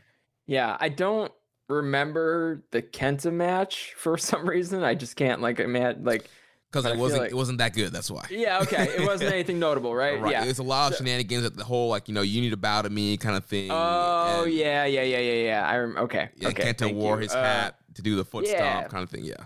That should have been better. It should have. Because Kenta's kind of in that space too. Yeah, I blame that on Kenta. Space. I feel like Kenta was kind of taking a night off, and hey, it's a long, grueling tournament, Jeremy, and somehow you got to make it work for you. Yeah. We did have a question here from Rambone Slam Pigs. Do you think this G1 has helped to counter some of the great O-Khan naysayers? His early going was kind of mid, but he's really delivered in back-to-back main events now. Or is the criticism more about the gimmick than his in-ring performance? Yeah, I kind of touched on that, I think. I'm hearing more about, I don't like the gimmick than I don't like him as a wrestler now. Yeah. Whereas before it was kind of both, I guess. Or, I listen to a lot of Wrestling Observer Radio, right? And I think Dave has turned a corner, and he just isn't that into the gimmick, but he thinks he's a really good wrestler. I think Brian is still out. Yeah. But you can kind of, sometimes the gimmick really knocks you out of someone. It's going to be a hard time. That's going to be a hard haul for me to get back into Master Wato. Yeah. Right. Yeah. And part of that's just I like guys with just regular names. Right. Right. Great O-Khan, I don't know. Would I think differently of him if he had the same look, same gimmick, same whole thing, but he was going by Tomoyuki Oka? Yeah, probably. I'd probably have a different thought process than changing your name to something, regal, like Great O-Khan. So it all matters, right? You put it all together. But yeah, I don't think you can deny at this point that he's a good wrestler. He's a really good wrestler, and he does bring something unique to the table. Right. I think what we're seeing now is you have either people who are not watching the product and they're just following through GIFs and reviews, and so you might see a Great O-Khan GIF that you're not a fan of, or you hear a Great O-Khan beat Ishii, or lost Ishii, but Great O-Khan is he's doing good in a tournament or whatever it is, and you're just like, I'm not into Great O-Khan, but you're not watching him have these good matches, these good main events, or you're kind of in that Dave Meltzer camp where you're watching the matches and you're kind of slowly going to be like, oh yeah, it's a gimmick that I don't like, but he's a good wrestler. I think that's what we're seeing here, and I'm in the camp that I don't mind the gimmick, and he's a really good wrestler. So, pro wrestling needs gimmicks, right? Yeah. I do get that, but I can understand the perception, and you can hear it in people's voices when they say Great O-Khan, right? They kind of give it a scoff. I think too, especially since he hasn't really had that signature quote unquote 5-star or whatever you want to call it, match of the year contender. He hasn't really had that yet. And so I think people are very hard on him. And think about it, this is only his like first year, completing his first year as a full-time, main roster guy coming back off excursion. Not every young lion is Kazuchika Okada where they're pulling, the Rainmaker shock and winning the title right when they come back. Like some young lions, they take a while to build up and get them where you want. But I think in this past year, he's done an excellent job, especially teaming with Cobb. But even in the single spots he's had, he's done a great job. And these two main events this past week were excellent. And the Shingo match should be excellent as well. So, yeah, and he's had a good trajectory too. I mean, I think a lot of people thought he was going to come in and beat Tanahashi, right, at Wrestle Kingdom, and I think a lot of people thought he was gonna, but then he kind of bounced down, and he had the feud with Tenzan, and while Will feuded with Kojima, like that was a good establishing feud, and then he's moved on to, just dominating tag. Like there's a reason that Okan and Cobb have been left out of like the tag team mix, right? Because like those guys win everything. Like they beat everyone. They have a million wins. These guys, they've been booked really strong, just like not in a featured space. And I think it's because they don't want that to be they don't want to be the tag team of the United Empire. With good reason now that Aussie Open is kind of like, roped in. So, but man, I was kind of looking forward to them just like beating the hell out of everyone during World Tag League, but I don't think, based on his other bookings, I don't think Cobb's going to be in Japan for World Tag League. So, unfortunately, I don't think we're going to get Khan on the Cobb for World Tag League. That's a Joel. That's a Joel Abraham. I can't take credit for that one. Shout out to Super J Cast. Yeah, Khan on the Cobb is about as good as it gets. Well, let's move on here. We have some guys here at the bottom of the block. So, two guys with 4 points here. First guy, Tangaloa. He's 2-5. He's eliminated. No shot for Tangaloa here. Night 11, like we mentioned, he lost to Ibushi. Night 13, he lost to Shingo Takagi. Yeah, his better than expected, but not blowing anyone away. G1 has continued.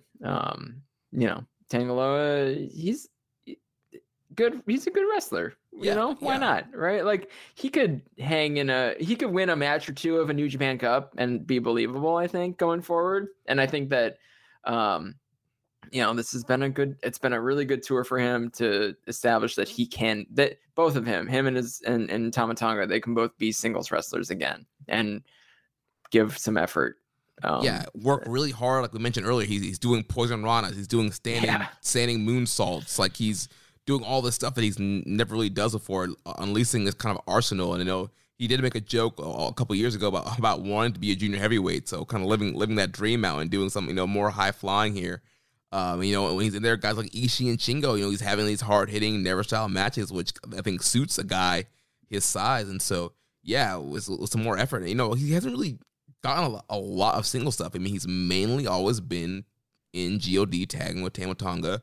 So not a ton of singles experience. So he's getting that experience here, doing good, and it was a good guy to kind of fill in the spot while we can't bring anybody in. Yeah. Thanks for coming.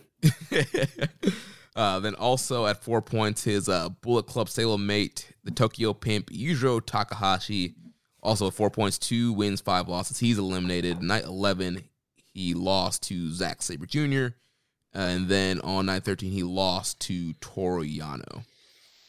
Yujiro does bring something very important to the table, and it's Peter. Yes, in which we had a question here from Dom Homie 101. He said, how would you guys rate the G1 performance of Peter? And does Peter put the P in P1? In P1. Well, I don't know what the P stands for, so I'm not going to answer that. This is a PG podcast. Oh, man. Okay. Chris is a happily married man. I'm in a very serious relationship. We don't need any of these shenanigans here. Strong performances from Peter, though. I mean, great interpretive dance of what she believed each match was going to bring for Yujiro. Her gear. I mean, I don't know who's making the gear for her, but they're doing an excellent job. One Nation Radio, I think you need to slot her in for your best gear of the year award this year. And the keychains that she's giving out, I hear are just great at holding your keys. Yes. Among other things. So yeah, hey, glad she's around. No one's turning her away. So I did love after this Zack Sabre Jr. match. Zack Sabre Jr. goes over and talks to Kevin Kelly, right? Yes, yes. Kevin holds the mic and he goes, "A pimp in this day and age, like unbelievable," and just like walks away. I was dying. That was great. yes. Yeah, he was just like what a perfect Zack Sabre Jr. thing to like just dig in on. Like, God, line of the tournament maybe. Yeah, that was great. So Yujiro, let's see, his last two, he has so on night 15 he has Tomohiro Ishii, and then on night 17 he has Shingo. He's gonna die. Yeah. What's gonna happen? I don't think we're gonna see the late tournament upset from Yujiro. He's gonna get demolished. Yeah. Can't wait. Looking forward to it. And then at the very bottom of the block, 0 points, 0 wins, 9 losses. Tetsuya Naito out with the knee injury, forfeiting 8 matches. Tragic. Yeah, what a bummer. I mean, truthfully, it is. It's a bummer. We lost some good stuff in this tournament by Naito not being around. But I think the chaos of the block going into these last 2 nights is because he's not here. Yeah. And it's great.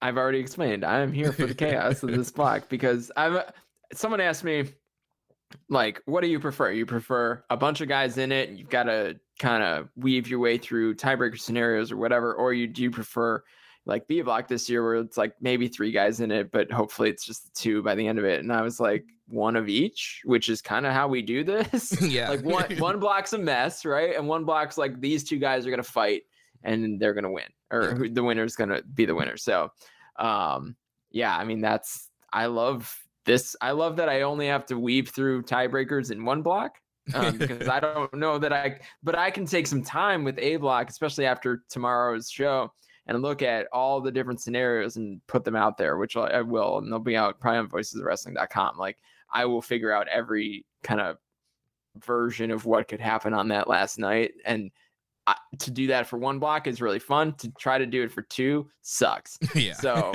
I'm here for it. But yeah, I mean, it's fun. You got more than half the block still alive right now, and that's going into the last 2 nights. That's cool. And most of these guys are believable block winners. So bring it. And I don't know that this is what this block would have looked like if Naito wasn't injured. Right. Back to the Naito point, right? Some of these guys might have been in the mix, but definitely you would have had a couple guys probably not there. Who knows if Sabre gets where he's at, or if Kenta, So yeah, I think everyone's inflated technically 2 points except for Sabre, and maybe not everyone, because a couple of those guys were going to beat Naito, right? But Naito's probably finishing with 12, right? Minimum, yeah.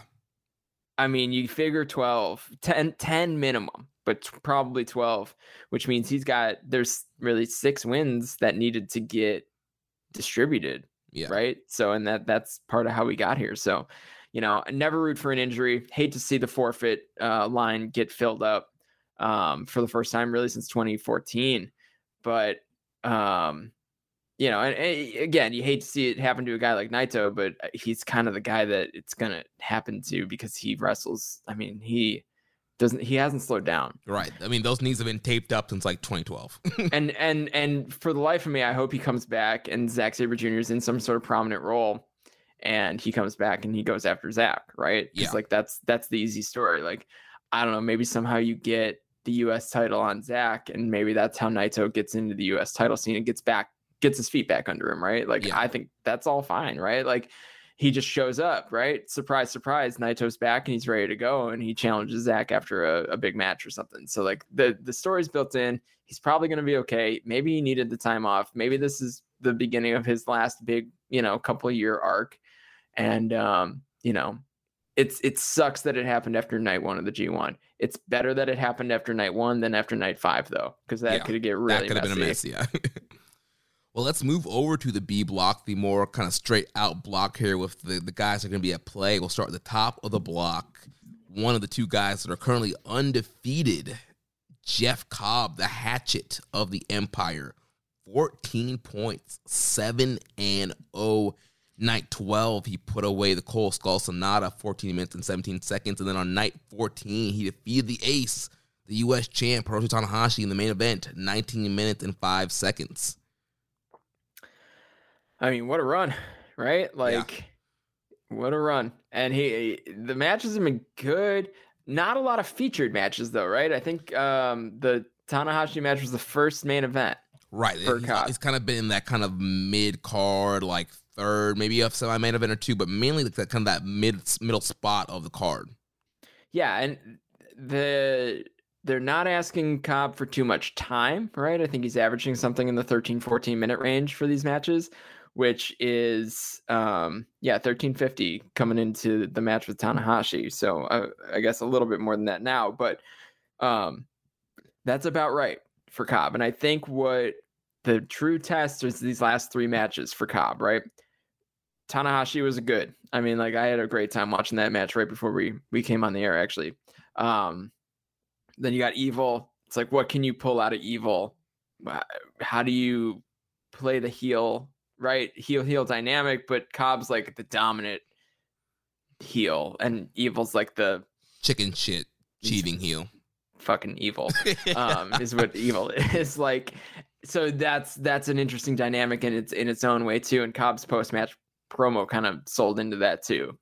And then Okada, right, in the mix. This is not just a match for funsies, right? Like, that's gonna be a match that helps determine the end of the block. So like, this is the time for Cobb. The last third of this tournament is where Cobb needs to shine, right? Needs to show up. Mm-hmm. And this can help establish him as like this dominant singles heavyweight guy. And you know, going 7-0, nobody had done this.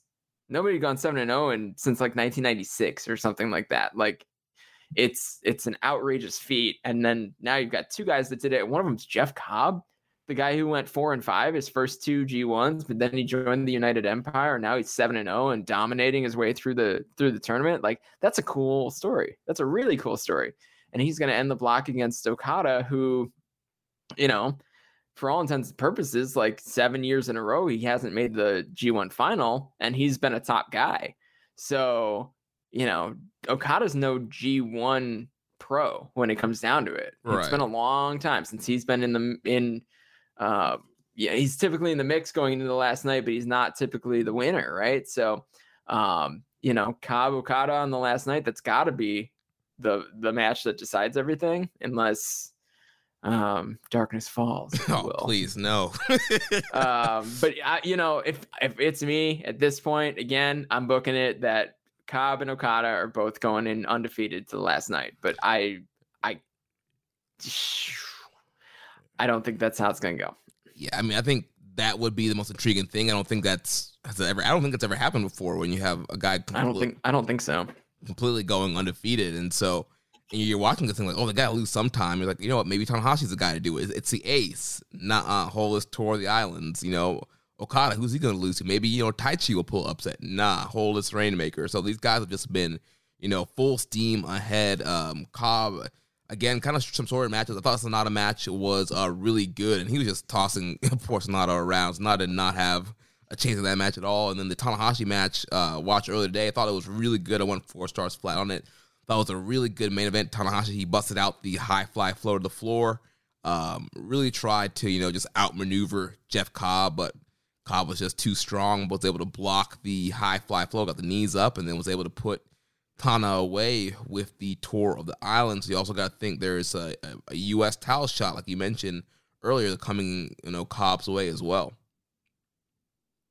Yeah, and I mean, ultimately, it's been the tournament he needed to have, right? I mean, but again, I mean, his tournament's going to be defined by these last 2 matches, right? And really, truly, probably defined by the match against Okada, right? Well, let's talk about Okada. He's also, like I mentioned, 14 points, 7-0, undefeated, just like Jeff Cobb. On night 12, he defeated Taichi 23 minutes and seconds. And then night 14, he defeated Chase Owens 15 minutes and 37 seconds. All right, so here's the thing. Okada was kind of flat, right? Last year's G1 money clip, kind of a weird G1. Not balloons weird, quite, but It was just money clip mania. Money clip mania. Just kind of a weird year for Okada last year, and now if you need to rebuild, I guess, Kazuchika Okada and make him dominant again, what better way than to make him the guy that goes to the G1 undefeated? Right? Like, I don't know. It's hard for me to look at the rest of the G1 and think, yeah, someone other than Okada's winning this tournament. Because he's in hella good shape. Yeah, he's in incredible shape. he looks good. He brought the Rainmaker back. He gave that impassioned promo at the end of night 1. We're getting ready to go into the 50th year anniversary. 3 Wrestle Kingdom nights. Like, I know Tanahashi is the ace, but in reality, Kazuchika Okada is the current ace of the company. Going into the 50th year, you gotta think Okada is going to be either the champion or in the mix or pushed very heavily going into that 50th year. And you can't give Okada much. I mean, you've got Mr. G1 right now, Kota Ibushi, right? Like, you can't give Okada a 4-year run going through the G1s because he's going to be the champion, right? At some point. Yeah. He's going to take that belt into the G1 again. This is the first time he's ever come into the G1 twice in a row, not as the champion, like without that belt. So last year and this year. So this is the reheat of Kazuchika Okada. So in my opinion, you have him just mow down the block, and then you have him probably win the final, right? So first guy to ever go through the G1 completely undefeated with the big blocks, at least. I know that, there've been tournaments that are single elimination. So like people have gone through the G1 undefeated, but with 10 guy blocks, like this would be the first time that's ever happened. So I'm for it, honestly, because I think the promotion, as they start to hopefully fill up buildings again, and you see the American involvement, if Okada's going to show up on TNT at any point, he should be holding the damn belt. Definitely. Yeah, that will be great. I really, from this past week, I really loved the Taichi match. I thought that was just a great main event and just really, push Taichi to the next level there. And thought both guys just worked really hard. I mean, with that kind of Okada classic main event style, but Taichi threw his flair in there. Some great big offense from him with the axe bombers and the dangerous backdrop suplex. Some really good stuff here. And then the Chase Owens match, it was another really good matchup with Chase. I'll see Okada, try to have a 5-star match or anything, but it was good. I mean, you have people are now scared that package pile driver because he put Tanahashi away with it, and so there's some great near attempts of that as well. But also able to put Chase Owens away with the money clip, but he did a different version. He kind of laid out in like a crossface type position. So I liked it better that way. So that was kind of a new little wrinkle that he added to the money clip, and that'd be cool if he continues to do it that way. We had a question here from Down Homie 101. Who is more likely to finish the tournament undefeated between Jeff Cobb and the Rainmaker Kazuchika Okada? I think we kind of answered. We feel like it's going to be the Rainmaker. Yeah, sorry, Dom Homie. I jumped on your question early there. But shoot, I mean, yeah, like I said, Okada's never going to need this run again in a G1. I don't think. I think he's always going to be, he's always going to be a threat in the G1, and there's potential that he wins a couple more, right? But this is the year if you're going to pull the trigger on someone, just like mowing him down, calling it a day, right? And obviously, classic New Japan booking is he gets his win back over Cobb in a big spot, right? After Cobb got a win in a big spot at the MetLife Dome. So, yeah. I mean, you look at that last night and you think, well, Okada's winning that block. And then you look at the other block and you're like, well, Okada's probably winning the tournament, which is good. Like, I think that's good. Yeah. For obvious booking is good sometimes, right? I don't need a swerve. And we'll talk about that with the next guy. Yeah. And so Okada, he has So also he has Cobb on the final night, and then on night 16 he has Tama Tonga. So I mean, do we get both guys being undefeated, or are we gonna get Tama Tonga and Evil pulling some upsets there on night 16? But let's talk about the next guy, which is Evil, who's at 12 points right now, 6 wins, 1 loss. Night 12, he defeated Hiroshi Tanahashi, 17 minutes, 22 seconds. And then on night 14, he defeated Hiroki Goto, 14 minutes and 16 seconds. And, it's just been another week full of Evil. Garrote wires, low blows, ref bumps, you name it, it happened. It's just... it's frustrating. Listen, I'm not as down on Evil as I think most people are, where it's oh, here we go again.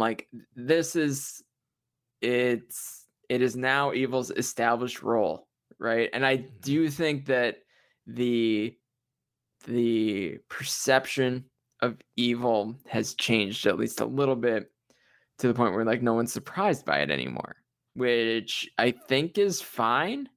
To me, I wait for it and wait for it and wait for it. And part of it's that these matches aren't 30 minutes long, right? When he was in the championship scene, the Evil matches were 30 minutes, 35, 39. You name it, he was way up there. Those matches were long as hell. Yeah. And then Dick Togo shows up and you're like, oh, come on. I just sat through 35 minutes just to get to this dumb same spot I've seen a million times. They're not even creative with it. So Evil this year, his average match length in the G1's been 15:43. So that's so that much in half. Yeah. Yeah, that's a lot more palatable than 35. And I feel like that the Dick Togo interference is coming in earlier as well. And I mean, I know it's gonna happen. I'm not even mad that it's happening. I know that that's the game plan. Dick Togo's gonna pull the turnbuckle pad off. He's gonna pull the guy when they're running the ropes. He's going to choke him out with the garrote wire. He's gonna have Show turn the lights off. I know all this stuff is coming. That sucked. I can't stand for that. Yeah. I know all this is coming or could potentially happen, but at some point I'm all right, just how far is it gonna go now? How much Dick Togo interference are we gonna get now? It's a scale now. Yeah, and who's smart enough to bypass it, right? And Okada was, and everybody else wasn't, right? Mm-hmm. I will say the Tanahashi match was really that room was deflated by that 3 count, that third hand hitting the mat, that whole, and the Goto match was kind of similar too, where the no reaction to Evil winning, not a groan, no movement, right? No if you gas. watch the crowd, yeah, no gas, a little bit of a gasp on the Tanahashi one, I think. But the Goto one, the hand slapped the mat the third time, and literally the entire crowd, because at this point I knew who the winner was when I was finally watching the finish of that match. The entire crowd just sat there, still, just watching, no reaction at all, which is bad. That's not great. Right. I know there's been some tweets going around from the Japanese, New Japan Twitter, and with them posting stuff from Evil's matches, and a lot of Japanese fans commenting on why are we having this? This is horrible. This is ruining the G1. So we're seeing, I know people are saying, this is good heat, and the Japanese fans probably like it, but based off of reactions that we're seeing just in person and on social media, it seems like the Japanese fan base has a similar kind of reaction and mindset as us over here in the West. Yeah, I don't think House of Torture is a hot new group, right? Right. Evil's really trying to get that shirt over by putting it on after every match, but it's selling. I mean, a couple weeks ago it was number 1 in the Tokon shop. Yeah, but somebody looked up, John Carroll looked up what is selling on the Tokon shop now, the native site, the Japanese site. It's nowhere to be seen. Mm-hmm. So, I mean, Tetsuya Naito's still moving merch. So, not, and Evil's previous merch that sold really well was his LIJ merch, right? Well, the LIJ merch, but his original Bullet Club shirt. You know, like anytime somebody joins Bullet Club, they get a shirt that looks a lot like the Bullet Club shirt, but says like Darkness Club. Yeah. That shirt sold really well, but I think any of those like kind of modified Bullet Club shirts, those all sell well. Right. I mean, it's like a collector's thing now. Like you have one. It's like, all right, I have the Super Kick Club. I have the Hangman Club. I have the I've got the Guerrillas of Destiny one. I've got all the Jay White ones. You got the Cody Rhodes one. Like, all right, I need to get the evil one. yeah, and that's exactly it. And that worked, I guess, for a little while. But he's gonna be in the mix. He's gonna be alive going into last night, I think. I think the Cobb match is the most interesting match of his tournament. Right. And even though I think the likelihood, just based on how it all is gonna go, is that Evil's gonna win. But how? Like, I think Cobb is protected enough, especially coming into the match, that they have to do something a little different, a little special. So curious how they get to that point, but still have Cobb look strong going into a final that he's probably going to be, in all likelihood, that's still a winner takes the block match somehow.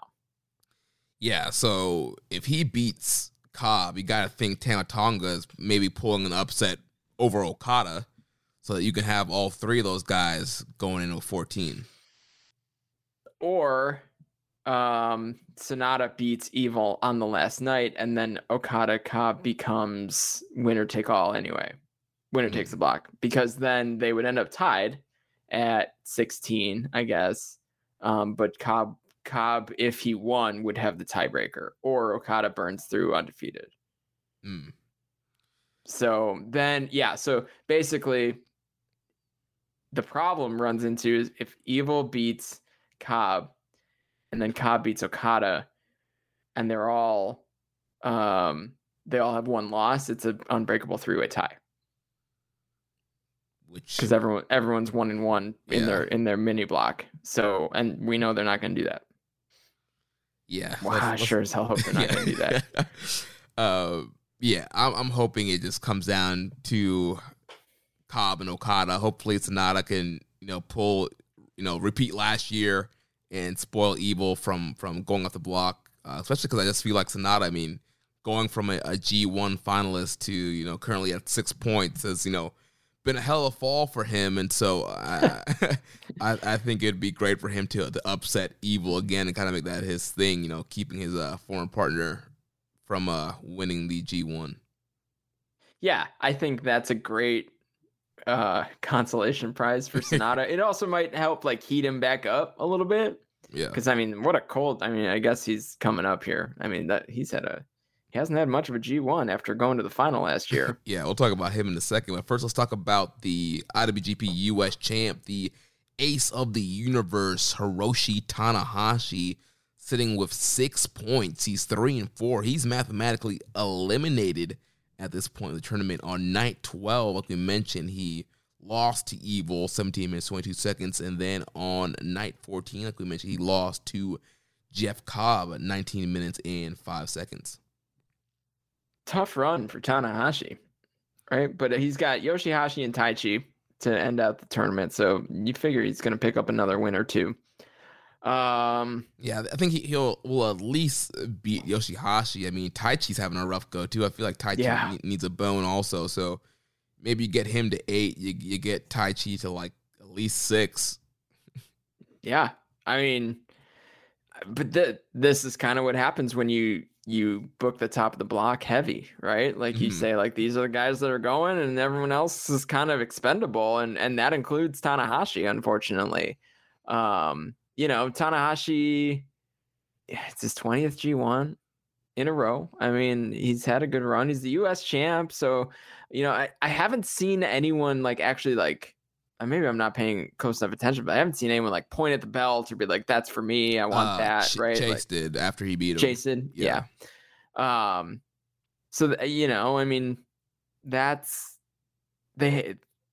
that would be the only thing that would have been established for Tanahashi, but there's enough out there for Tanahashi to do with the US belt too. So maybe they didn't really need to use the G1 to set up a bunch of different stuff for that title. But, I think his output's been fine in a sense of like match quality, and like the Sonata match was good.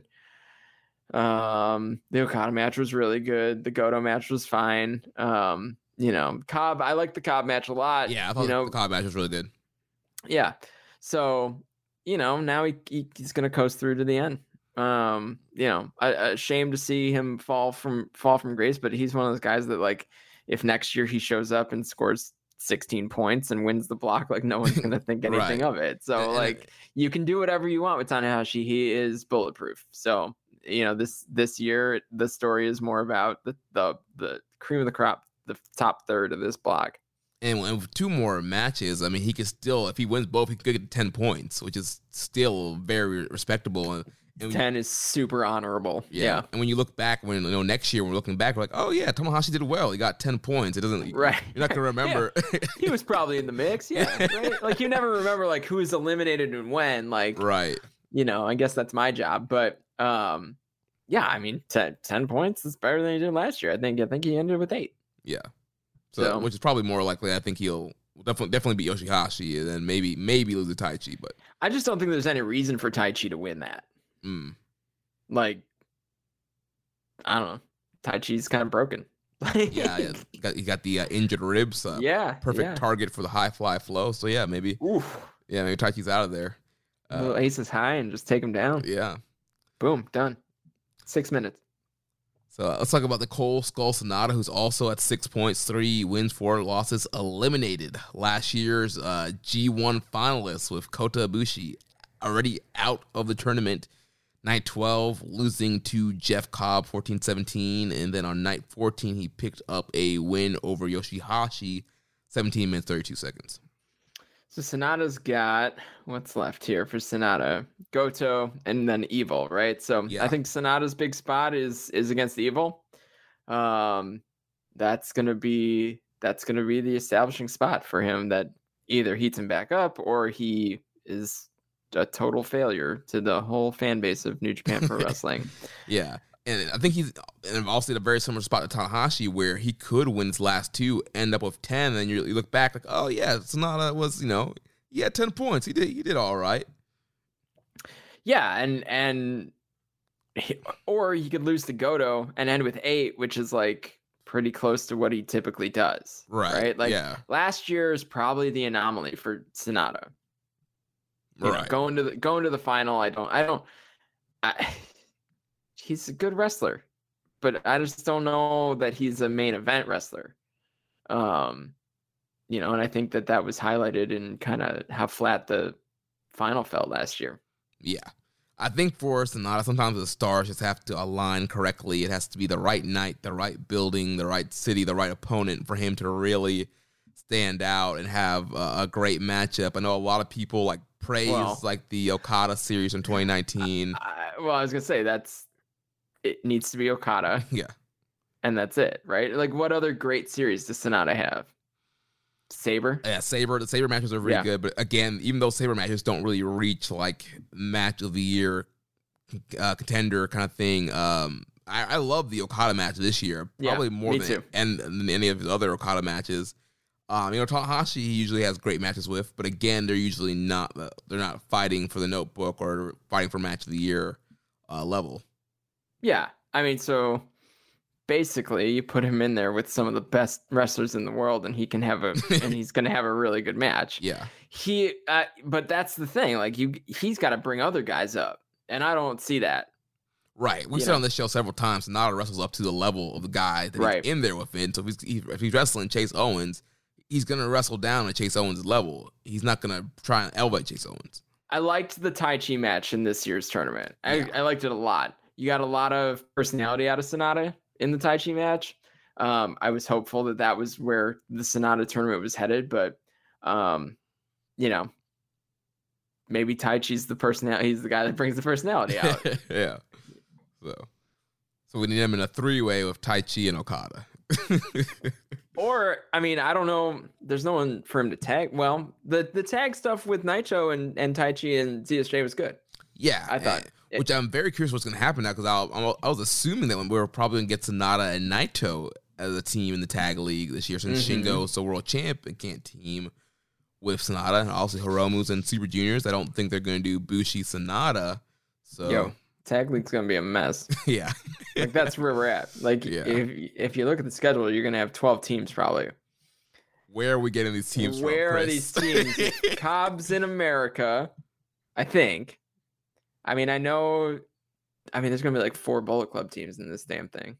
Oh boy, There is. Evil and Togo, Jado Sure. and Gato. Well, no, because you gotta have the heavies, right? Yeah, But Kenta and someone. Kenta and Chase. I guess Kenta and Chase. I think it's Kenta and someone, Chase and someone. I think those two are separate. Because I think what the guys that are kind of established, I think they're gonna put with like less established guys. So Chase is an established guy now after being in the G1. So I guess you could do Evil Udro to keep House of Torture. Yeah, that seems like a given. So I think you're gonna see. That's assuming Kenta's staying in Japan. True. Dude lives in Florida. Yeah. So I don't know. You're gonna have Kojima and Nagata, maybe, I guess. Or Kojima, maybe you're getting a Tenzan run. Maybe Makabe wants to wrestle a little. Yeah, I don't know about that. Yeah, right. Homa, like, can't go too far into it all, but they're gonna have to announce that soon. But like, Tag League's gonna be a mess. Yeah. I kind of love the chaos of it, but like, what are we doing? Like, who's there? I mean, they'll announce the teams and it'll all make sense. It'll be like, slide okay. Aussie Open in there. Geez, they would burn right through it. Yeah.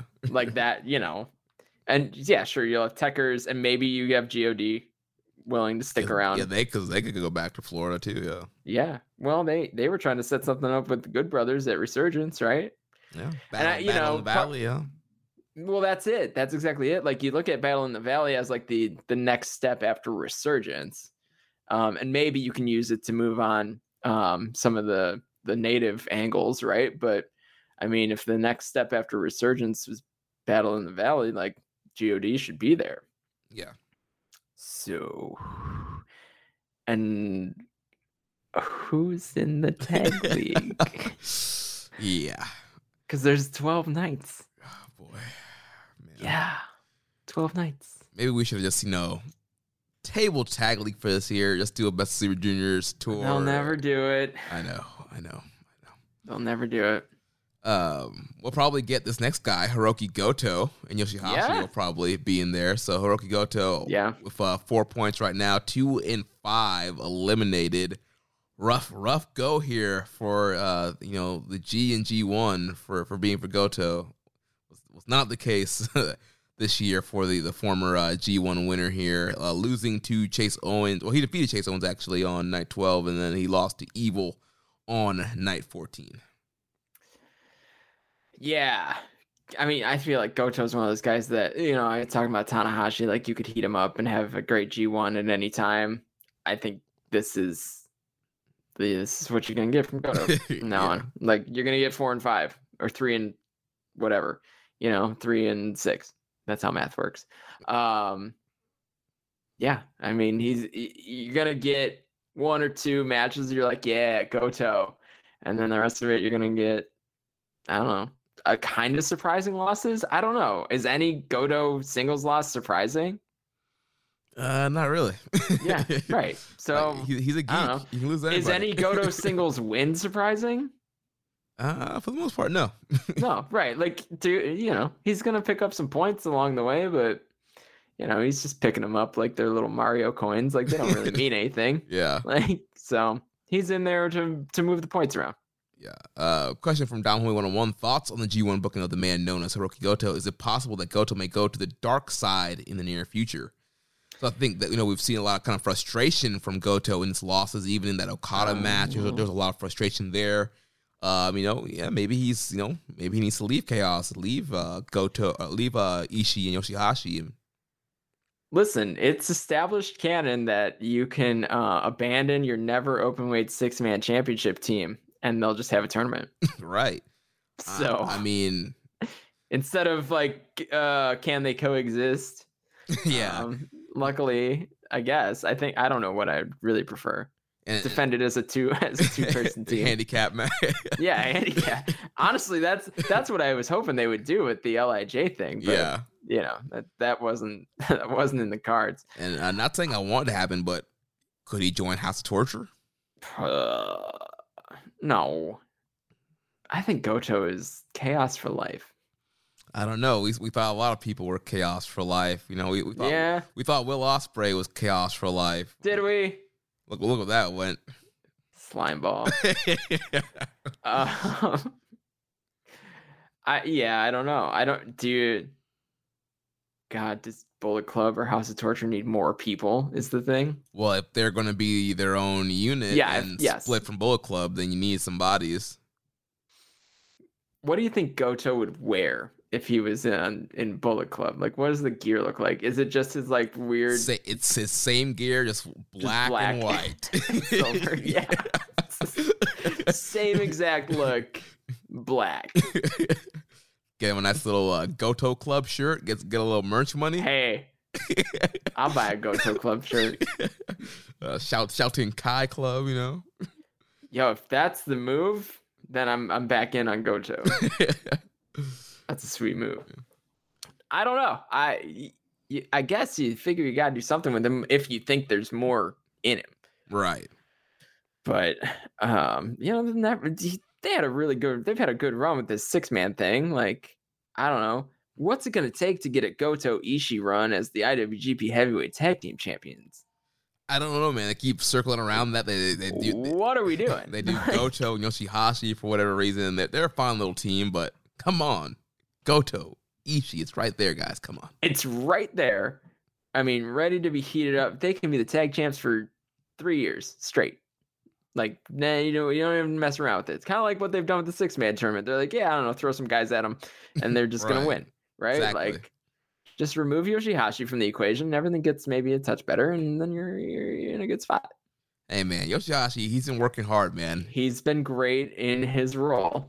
I don't think do you think Yoshihashi is IWGP Heavyweight Tag Team Champion? Is that the next step for him with Goto? I mean, I think it's possible. I wouldn't be surprised if he won that. Sure. Yeah.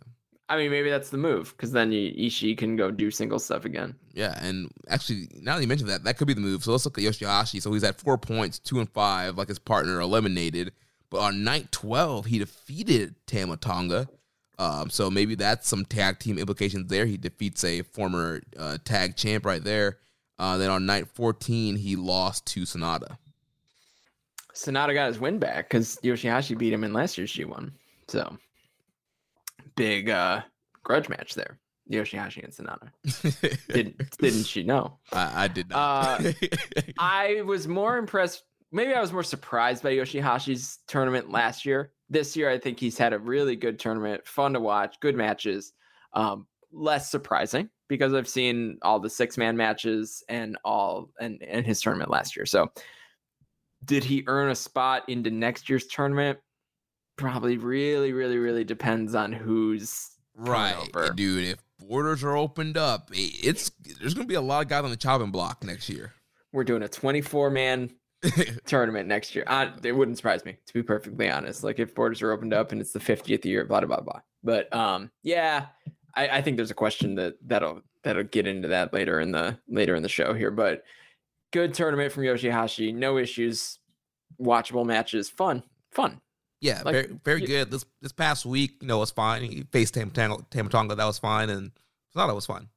Yeah, serviceable G1 matches in the current climate. Yeah. So then, speaking of Tama Tonga, he's also 4 points, 2-5. He's eliminated as well. Like we mentioned, he lost to Yoshihashi on night 12, and then on night 14, he defeated Taichi, who's one half of the IWGP Heavyweight Tag Team Champions, defeated him 12 minutes and 58 seconds. So kind of I don't know if it's an upset, but a big win for him, especially if they're trying to establish another GOD Dangerous Tickers match. Yeah, Tama Tonga's tournament better than it had any right to be so far, I think. And then, these last two matches were pretty good. So the Taichi match was I thought really good. Yeah, I've really been just impressed with Tama Tonga. Like, he's been wrestling like a fiery babyface and super athletic, doing the supreme flow splash, that rolling Death Valley driver thing that he's been doing. So yeah, the Taichi match, even though Taichi is kind of like a tweener, more babyface leaning, like I felt like Tama Tonga was kind of the babyface in that match. Like he didn't really cheat a whole ton, and you have Jado, the big cheerleader. Come on, Tama, show your fire, Tama. Yeah, I mean, high effort Tama Tonga, really good, like good stuff. I don't know, I kind of prefer God in singles matches. Yeah. And maybe this is a corner to turn, so they're gonna have another good run as a tag, but I don't know. This has been really fun. They could keep doing this, and I'd be okay. But I think they're gonna end up back in the tag division doing tag division things. But yeah, sure. Same deal as Tangaloa. Like maybe he could have a run in a New Japan Cup where he makes it 2-3 rounds in, right? Makes it to the semis. I don't know. Maybe that's a little too far, but he could get a first round upset. Like he could beat, I don't know, Tanahashi or whatever in the first round. It's like, oh, yeah. He could feasibly have, and honestly, like you could plug him into another G1, and I wouldn't scoff at it. But again, I think that the spots are going to hopefully end up pretty limited as next year comes around. Yeah. But again, better than had any right to be. His whole tournament and specifically the match with Taichi. Yeah. Which we had a question here from Dom Homie 101. Is it me or does Tama Tonga work as a babyface better than as a heel? I know this is an odd question, but I was watching Tama Tonga versus Evil and I thought Tama worked well as a face in that match. I think Tama Tonga is really good at like fan service stuff. Yeah. So I mean, he bought me a beer in New York WrestleMania weekend. There you go. Yeah. There it is. That's it. That's exactly but I mean he is, and he I think it would be good to leverage that, right? As Bullet Club hopefully kind of separates, right? I guess House of Torture is going to live in like cheating, terrible heel land, and like I guess Bullet Club Classic, Bullet Club OG, whatever you want to call it. They're going to be like the cool heel, kind of like how it was with like the Elite was there kind of thing. Exactly. And I think that's the group with, I guess Jay White, right? Jay White, Tama Tonga, Tangaloa. I think you get ELP, Taiji. ELP sticks with that. You got Chris Bay, Hikuleo. Yeah, like that's a cool group. Yeah. Put those guys all together. That's a really cool group. Maybe somebody defects and goes with House of Torture. It, could be any of them. Probably, I mean, Ishimori maybe. Maybe Kenta. Maybe Kenta. Yeah, Kenta's kind of in between the two then. For the love of God, though, pull the trigger on the Bullet Club Civil War. Like, let's go. Like, I think you got to get the guys all in the country. Yeah. But, like, Jesus, just do it. Let's go. Like, that's the weird, like, they're all talking about it, and you can tell that there's not a lot of direction about what to talk about. I'm sure they don't even know what they're going to do. Yeah, they probably don't. And that's kind of the fun of New Japan, is that, like, every now and then, like, they kind of just go into business for themselves right. and try to figure out what should happen. But that seems like a fun feud to me, to almost establish Bullet Club as all. I mean, I don't want to call them baby faces, but like against House of Torture, everyone's going to be a baby face. Even right. We were just talking about Jeff Cobb, right? Cobb's a baby face against Evil because everyone's going to want him to win. Right. So Tama, he's done, but he could be spoiler. He could beat Okada on night 16 and really throw things for a loop. That would be a loop. But let's look at Taichi, who's also at 4 points, 2-5. Night 12, he lost to Okada. Night 14, losing to Tama Tonga.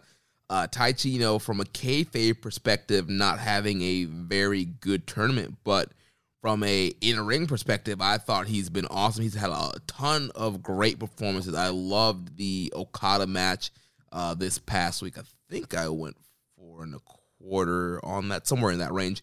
But just a really good matchup there for Taichi to wrestle Okada. They've kind of had a rivalry. I think it was like 2018 or 2019 that they had a few matches against each other, and they had a little rivalry there. And so it was good for Taichi to kind of get back in the spot like that. And yeah, every match he's been having, it's been worked very hard hitting. He just hasn't been able to pull off the win.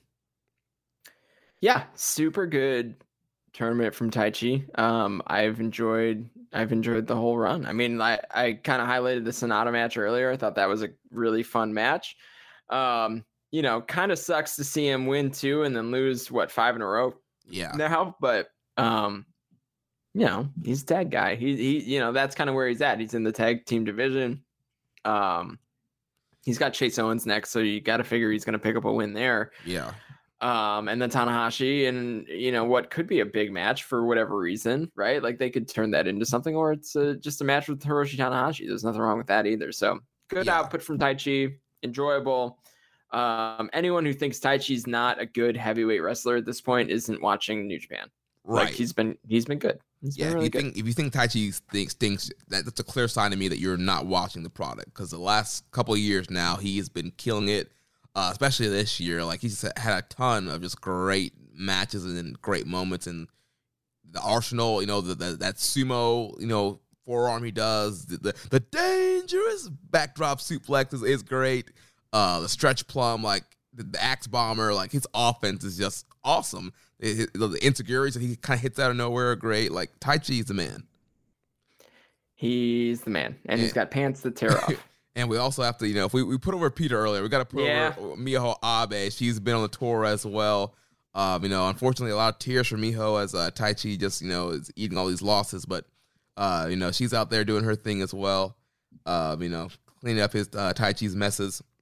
And, also, another kind of out for Taichi, he has the injured ribs now. I think early in the tournament he hurt his back as well. So, dealing with some injuries as well, kind of another reason why he's been losing, so they kind of protect him a little bit with those injuries, but yeah, and still the voice of our generation.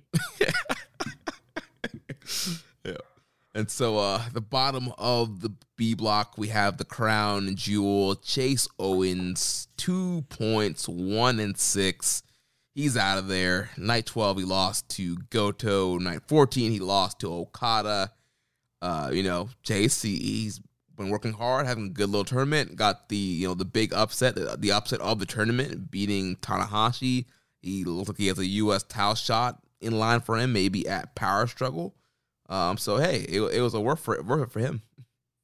Yeah, and anyone who's paid attention probably isn't all that surprised that his tournament has been good.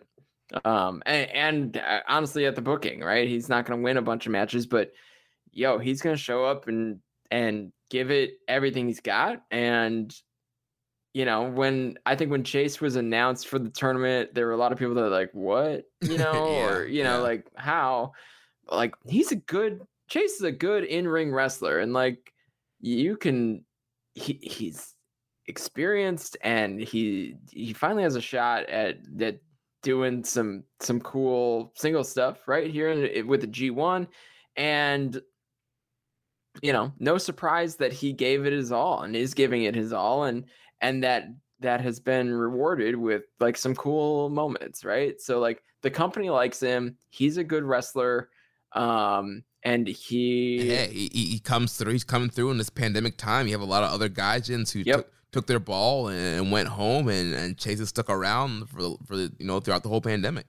And Chase really took a lot of pride in the fact that he gets to be in a G1. Like I know that based on some conversations I've had. Like Chase is really excited to be in the G1. So and really excited that he beat Tanahashi, and very curious if he beat Tanahashi the fastest, and he did not. I had to break the bad news to Chase that 7th fastest to ever beat Tanahashi in the G1, so he couldn't scream that to Kevin Kelly on his way out. But so Owen is a mark for the stats. Owens is 100% a mark with the stats, and good on him. He cares about the perception of it all, right? I think that's cool. Obviously, I think that's cool. There are more than just Chase that are marked for the stats, but he was very curious about where he ranked in the kind of speed of defeating Tanahashi in the G1. So, I pulled it up for him. I figured it out, but that leads me to believe that Chase took a lot of pride in being booked in G1, understood the weight of it, understood what it meant and where the G1 stands in the kind of lexicon of New Japan, right? He knows that it's on a pedestal, right? And these matches are important to the company. And not just to him and not just to the person that across the ring from him, but like to the company as a whole. Like Chase Owens matches in the G1 are important. And, I think he's done that. He's done honorably in this tournament. I mean, this could be a once in a lifetime kind of shot. Like we mentioned, like next year, if borders open up, like,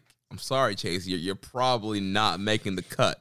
So, good on him for getting this opportunity. The company really likes Chase Owens, though. So, I mean, he did them a solid when he came over when, the Bucks bailed a long time ago or whatever. So, whatever that was, Yeah. So, maybe he's the last guy maybe he's the guy that gets another Yoshihashi shot like this year, right? Right. Like I wouldn't mind Chase replacing Yano. Let's get Yano out of there, and Chase can be the quote unquote night off and peanut eater. I don't know. He's working hard. I don't know if he's a night off guy. That's the thing. Right. Is that's a real thing that the Yano match is a night off for some of these guys. It's a different style, right? But Chase is trying to beat the shit out of people. Still, even in 12 minutes or whatever it may be, they're wrestling hard. Yeah. So.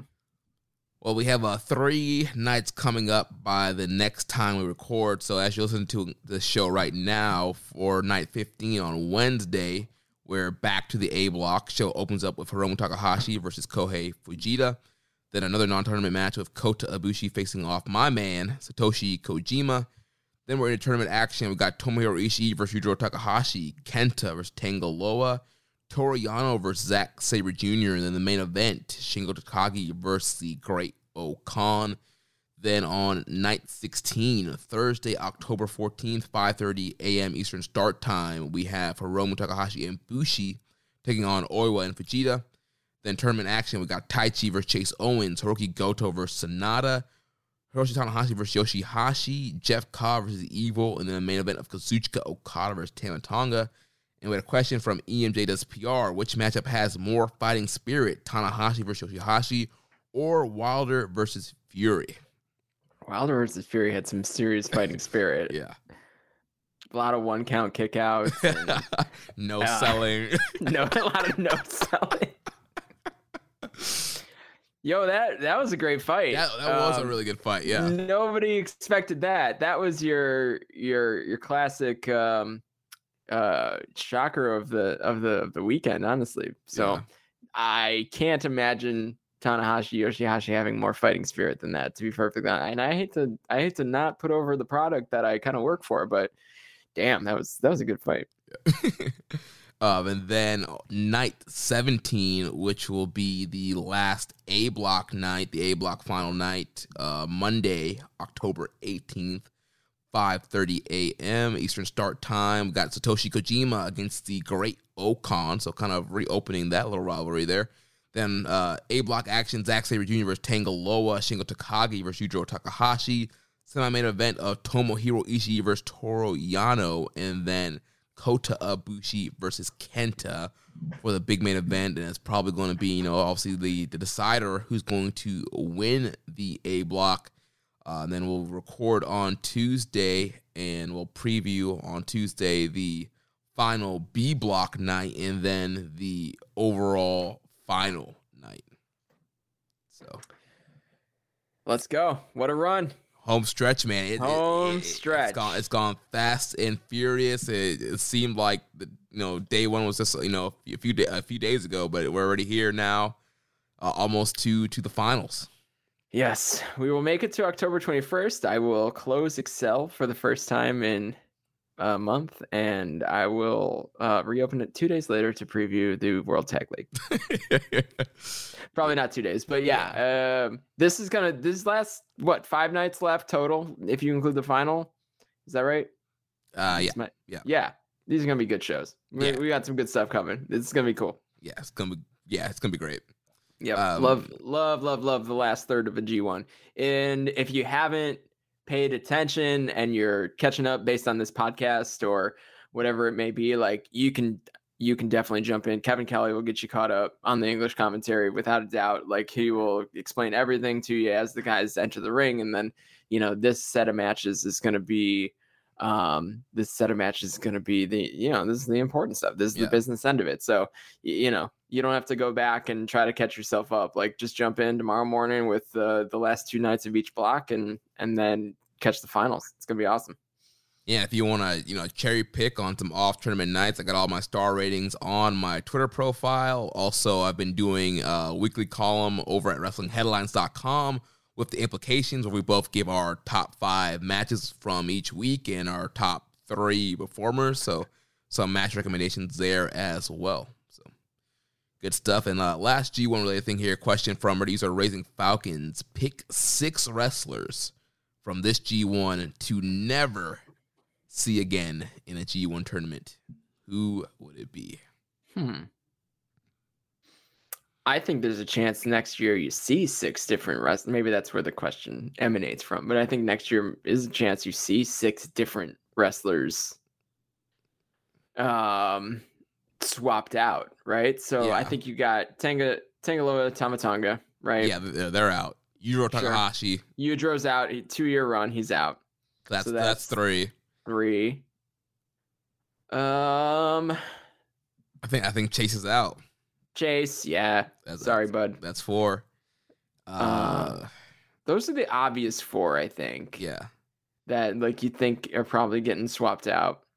I think you got to go Yoshihashi. Yoshihashi, right? I mean, he was out in 2019. The kind of unexciting run this year. I mean, I hate to trash Yoshihashi, the beloved. He worked really hard, but if you're gonna bring in Bryan Danielson, if you're gonna bring in Dirty Daddy Chris Dickinson, Tom Lawler, and you're gonna get Ospreay and Jay White, and I'm sorry, but Suzuki. there's gonna be people that we don't say out loud here that are gonna get bounced. I mean, my hot take is I think you bounce Goto. I was thinking too as well. I mean, after this, he's 2-5 right now. I mean, he can possibly get to 8. I think you could bounce him. But that's when it gets dirty, right? Also, I think you could bounce Toriano. Sorry, yeah, sure. You could bounce Yano. The only other person that maybe you bounce, and it's mostly because of, I guess, age, and maybe that's even a stretch, is Kenta. It's just an older guy, doesn't have a ton of history, et cetera, et cetera. Yeah. Everyone else, I think you figure is gonna stay in it, unless they're right. And so every couple of years you get a G1 where everything gets mixed up, right? And that was G1 29. You had, I think, 5 or 6. I don't remember exactly. We had 5 or Mox, 6. Shingo, Ospreay, Kenta, Archer. Well, Archer had been in a G1 before, but he had been out for a while. Cobb, Taichi, those were all first timers that year. Every 4 years, 3-4 years, and maybe that gets extended or shortened in the current climate. But I would love a G1 with 6 brand new guys. Yeah. That have never been in it. And I don't even need another Moxley G1, right? That's not something I need if we got 6 new guys. That'd be sweet. And those new guys, where they're coming from. Oh yeah. But maybe it's Narita if he's a heavy, if they're going to push him as a heavy. There's a ton of great guys on Strong. God. You got Narita, you got Filthy Tom, you got Dirty Daddy, you got Brody King. You want a pin eater, Fred Rosser. He's been doing good work. I mean, there's a ton of heavyweights on Strong that would slip right in. Man, they might have to do a big block G1. I mean, I have to, but dang, let's go. I could go 2 months. Yeah, dude. Yeah. Just spread it out a little bit. Or you know, you do a G1 of USA or whatever. Right. That seems so clunky. Yeah, I wouldn't do that. Or maybe you do a tournament where the winner gets a spot in the G1. That's something. That's cool. Yeah. A single match or a single block thing on Strong where the winner gets to go to the G1. And that'd be really cool. Add some prestige there, and it happens every year. And then it gives the strong guy something really to fight for. Like only one of you guys are gonna. And you get a bunch of really awesome singles matches on Strong, which you get anyway. But you may as well tie some stakes to it. Right. Yo, let's book it. Let's do it. Right. Text Rocky. I know. I got the number, Rock. Yeah. Like Rocky. Let's go. Let's get us in the booker's room, man. We'll help you out. Yeah, dude, pitch that. That sounds great. But I just, I love a round robin tournament. I'm a sucker. Yeah. That's why, I watch every minute of World Tag League. Come on. Speaking of Strong, we had night 1 of the Autumn Attack Tour this past weekend, Saturday. New Nitro Strong at 8 p.m. It was first of that Texas taping, the Autumn Attack. So the show opened up, had a really good little interview package from Fred Rosser, and just talking about how much it means to be in New Japan and the importance of the Suzuki match. That was a good little package there. Also, he talked about his, the tough loss to Narita as well, and being jealous that Narita was getting a title shot. So obviously, I don't think we're done with Narita and Fred Rosser. But opening match here, Suzuki. Obviously, crowd loved Suzuki. Came out here, good little strong style match. Defeated Fred Rosser 11 minutes in 34 seconds. So Rosser another setback here. But hey, it's Suzuki, so you got to expect that was going to happen. Then the second match, we had the strong openweight title match. Filthy Tom Lawler defending against Ren Narita. Another great little video package leading into this match as well, highlighting Narita's rise. Beating Chris Dickinson and some of the other names that he beat on the way to get to Filthy Tom. And this was a very good matchup here. Very hard-hitting, a lot of great submission attempts here from both guys. But ultimately, it came down to Filthy Tom putting out our boy Ren Narita. He came close, but couldn't get the job done this time. Also, there was a great screenshot floating around of him sitting in the Shibata pose as Filthy Tom Lawler kicking him in the back. That was awesome. So, Narita just diving more and more into Shibata-ism. Excellent. And then the main event, we had a title or a champion versus champion match as the never openweight champ Switchblade Jay White defeated the IWGP Junior champ Robbie Eagles 1807. Very good main event here. Obviously, a ton of history between these guys as Robbie Eagles left the Bullet Club. He turned his back on Bullet Club to help his then friend Will Ospreay. And obviously, Jay has not forgotten that. Tried to get a too sweet from Robbie at the beginning of the match. Did not work out. And these guys had a very good back and forth match. The strong crowd, the American crowd, they love Jay White. So I can definitely see him being on the Bayface side of things when they go against House of Torture. But, pretty cool match here to have the, champ, 2 top titles from New Japan champs, first champ here. Jay White gets to win post-match promo. Talks about the situation in Japan. Says, whenever he goes away, people, in Bullet Club make their own decisions that he doesn't approve of. And talked about, Evil joining last year and now Show joining this year. So clearly planting the seeds there for the Bullet Club Civil War. I know you didn't get a chance to check out Strong, but anything surprise you here from these results or kind of the direction they're going? No. I gotta watch this show though. I haven't had a chance to check in on it with all my G1 pre-work. I don't get to just watch the G1, y'all. I gotta work the G1. I'm trying to give 36 hours on my previews, so it's not 3 hours beforehand like a couple of them went through last year. But I gotta, I'll probably flip this on tomorrow afternoon while I'm hanging around the house,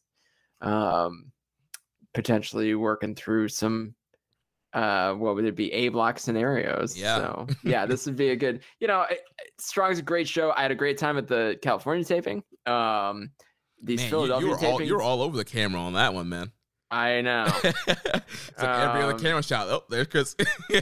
Yeah, right. Yeah. It's like all the B-roll is just me. Yeah. It's like they knew. It's like it's a running gag now. Yeah. It's like, oh, sling blade. Oh, there's Chris. Yep. And my beautiful wife, you know. So that's probably why the camera found us, right? She's the best. Got a couple of her kind of obnoxious laughs on there, but which I had to show her, which is really, really funny because you know that's what you do when you're in love. No surprise that this is a show that got good reviews, right? I mean, like 3 strong singles matches. Like, what's wrong with that? Sounds great to me. Then we and these Philly shows, I think you're about to talk about the Philly shows. They just added a couple of matches, which I have pulled up that I can tag in there if you haven't. Yeah, perfect. They always do that. Like right at the end of the recording, they'll post some stuff. But first, night 2 of Autumn Attack is happening this Saturday, October 16th. And we have Chris Dickinson versus Alex Coughlin, Ryusuke Taguchi and Rocky Romero versus the West Coast Wrecking Crew of Jarrell Nelson and Royce Isaacs. Got a big 8-man tag here with Juice Robinson, Leo Rush, Clark Connors, and TJP taking on the Bullet Club of Taiji Ishimori, El Phantasmo Hikuleo, and Chris Bay. And then big main event, Will Ospreay versus the Alpha Wolf, Carl Fredericks. I think this might be for Will Ospreay's quote-unquote real IWGP World Heavyweight Championship. Not quite sure. I know they kind of tease that. I guess we'll find out when the show happens. And then, let's talk about the showdown happening in Philadelphia. Also, they'll be taping this weekend, Saturday, October 16th, and Sunday, October 17th. So I know on what I have here, night 1, we have Minoru Suzuki versus Dirty Daddy Chris Dickinson, Juice Robinson versus El Phantasmo, Switchblade Jay White versus Fred Yehi, Will Ospreay and TJP versus Ren Narita and Clark Connors, and then Arya Davari versus Alex Zane. And then added to Saturday just now, Rocky Romero and Fred Rosser versus Tom Lawler and Danny Limelight. Team Filthy versus Alex Coughlin, Yuya Uemura, and David Finlay. Stray Dog Army versus King Fredericks and DKC. And Kevin Knight versus Hikuleo. Man, packing the cards of matches. Wow, that's a lot of matches on that card. What is that, like 9? Yeah, something like that. That's about right. Yeah, that's what they do for these strong matches. Then on night 2, we have Leo Rush teaming up with Arya Davari to take on ELP and Chris Bay. Then we got Switchblade, Jay White, and Hikuleo versus Fred Yehi and Wheeler Utah. Then we got a big, I think this is a 10-man tag here. We got Fred Rosser, Carl Fredericks, Rocky Romero, Ren Narita, and the DKC versus all of Team Filthy, Philly Tom, JR Kratos, Royce Isaacs, Jarrell Nelson, and Danny Limelight. Then we got Jonathan Gresham making his strong debut, taking on Alex Coughlin, part of the Alex Coughlin Challenge Series. Then we have Will Ospreay versus Alex Zane. And then the big main event, the Street Fight rematch from AEW Rampage Grand Slam. Jon Moxley and Eddie Kingston versus Minoru Suzuki and Lance Archer. And what they just added is Clark Connors versus TJP. So, I mean, those guys have been going at it in one way or another for a long time. Yeah. Finn Juice versus Yuya Uemura and Kevin Knight. That's probably one to watch because Uemura's that's not a sure thing. Yeah. Because Uemura is the man. We know that. I would love to see him pin Finlay. Yo, that's gotta happen, right? Yes. Like I'll celebrate like I did in LA. And then this is Daniel Garcia joins Violence Unlimited against the Stray Dog Army. That's cool. Yeah, that's a nice little match there. Yeah, so Dickinson, Brody King, and Garcia against Stray Dog Army. That's a great match. Yeah. Yeah. So lots of great stuff here. I believe tickets are still on sale for the Philly show. So if you're in that Northeast area, I definitely think one, or if you can do it, swing it both nights would be worth checking out. A lot of great matches here. I mean, I think night 2 is probably obviously the stronger night with the Moxley, Kingston, Suzuki main event. Also, you got Ospreay and Alex Zane. I mean, that's like a high-fire dream match right there. That should be awesome. Gresham, one of the best technical wrestlers in the world right now, is on the card as well. So a lot of great stuff here for Strong, bringing a lot of cool names, and excited to see it all happen on NJPW World. Then we just got best weekly wrestling show on available. Yes. Quick, easy to watch, and it's all wrestling. Like, I mean, you get a little bit of promo stuff, but it's not it's not whatever they do elsewhere. on either other show, really. Right, that's major. I mean, like this stuff, everything happens in the ring. It's just a bunch of matches that are really good, and they all mean a little bit, at least. They all add up to something. The sum of all their parts. So it's a great show. They really do a great job with it. Then a few quick other news items here. So Will Ospreay will be debuting for MLW this fall for their TV taping. So very interesting that we've seen guys like Rocky Romero and also Filthy Tom working MLW, but now the big guns, Ospreay, heading over to MLW. MLW is another really good product that's mostly in the ring. Yeah. If you like Strong, like MLW is probably like the cousin of Strong when it comes to like presentation of pro wrestling. Yeah. So, easy to watch, easy to get into, easy to jump in at any point. Not a lot of like contrived, wacky stuff. So it kind of makes sense that would be another good partner for New Japan in the US. Honestly, they're obviously partnering with pretty much everyone, and MLW is obviously an open, they're an open spot. So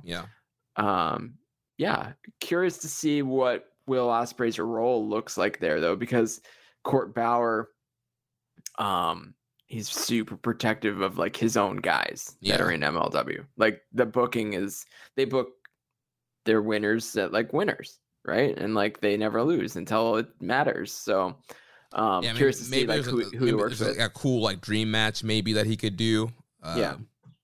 Because Will's not losing anything he's not losing anything in the States, I don't think. Right. I mean, he's the undisputed British champ. He's the quote unquote uncrowned IWGP World Champ. Like, and they made a belt for him. Yeah, so he's not losing anytime soon. Yeah. So, and that's the run. Like, he's gonna have a cool run where he does some cool stuff in the US. I don't know. Will might have ruined Jay White's run in the US by showing up, right? Yeah.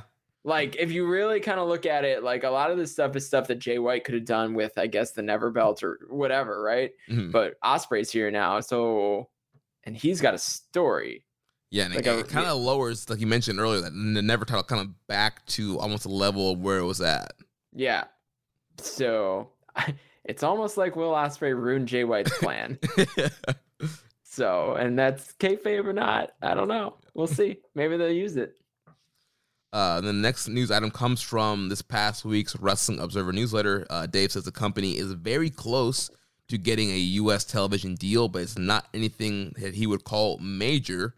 But they know they need some television in the marketplace if they want to draw anything on the U.S. project. So very curious to see where this TV deal is, where they end up. I know in the past they were talking to Vice. I mean, they used to be on Access, and they've been working with Impact. So curious to see where they end up with this TV deal. Yeah, I haven't heard anything. I'll ask you, though. Do you think the best play, I guess, for New Japan in regards to like a U.S. TV deal is to sell them Strong? Or do you think the best play is something more like what they were doing with Access? See, that's a difficult question because I feel like with Strong touring, like if Strong was just going to be in the studio, I would say maybe you lean more what they were doing with Access. You show the big matches on there and get people kind of caught up. But they do need television to help draw. We've seen some markets it's a lot harder for them to fill the building up. So I think having a TV deal, you're running these tours. I mean, you have big stars on tours. You have Jay White. You got Suzuki in. You got Archer. You have Mox on some of this stuff. So I think you're bringing in a lot of big stars. I think, especially if it's a small TV deal, I think go ahead and sell them Strong and help bring some people in the seats. I think Strong is like the cleanest thing to sell, right? Because it's the most episodic, right? I think maybe the hope then, for me, my hope would be that then you've established a relationship somewhere to broadcast your big events if you want to, right? Like even if it's Wrestle Kingdom or like, what did they do with Access? They broadcast Wrestle Kingdom that night or something. Yeah, like later that day. And then you also like, had those specials like the Fighting Spirit Unleashed, where you had the Bucks and Golden Lovers. You had a lot of those San Francisco shows. So like Bally in the Valley could be like on TV kind of thing. So then at least you've got a partner, right, with broadcast. For maybe if Strong does well enough, or if you have a good enough pitch, or you have the data from Access of what these types of events did in the past for ratings or viewership, then maybe you could pitch those special events. But then at least you got a TV partner. So yeah, but I think you're right. I think Strong and the US product is the most consumable in that way. Right, especially if you want like the diehard New Japan fans to support it. It's like we've already seen all the big matches live. Yeah, like, it's cool to rewatch it, but it's not a priority. But if you're gonna put Strong on there, it's like, all right, well, also we first run, right? Yeah, first run. Like we want to watch Strong, so you get us behind it, then you're gonna have an easier time getting the general wrestling fan or TV flipper to get behind it. Yeah.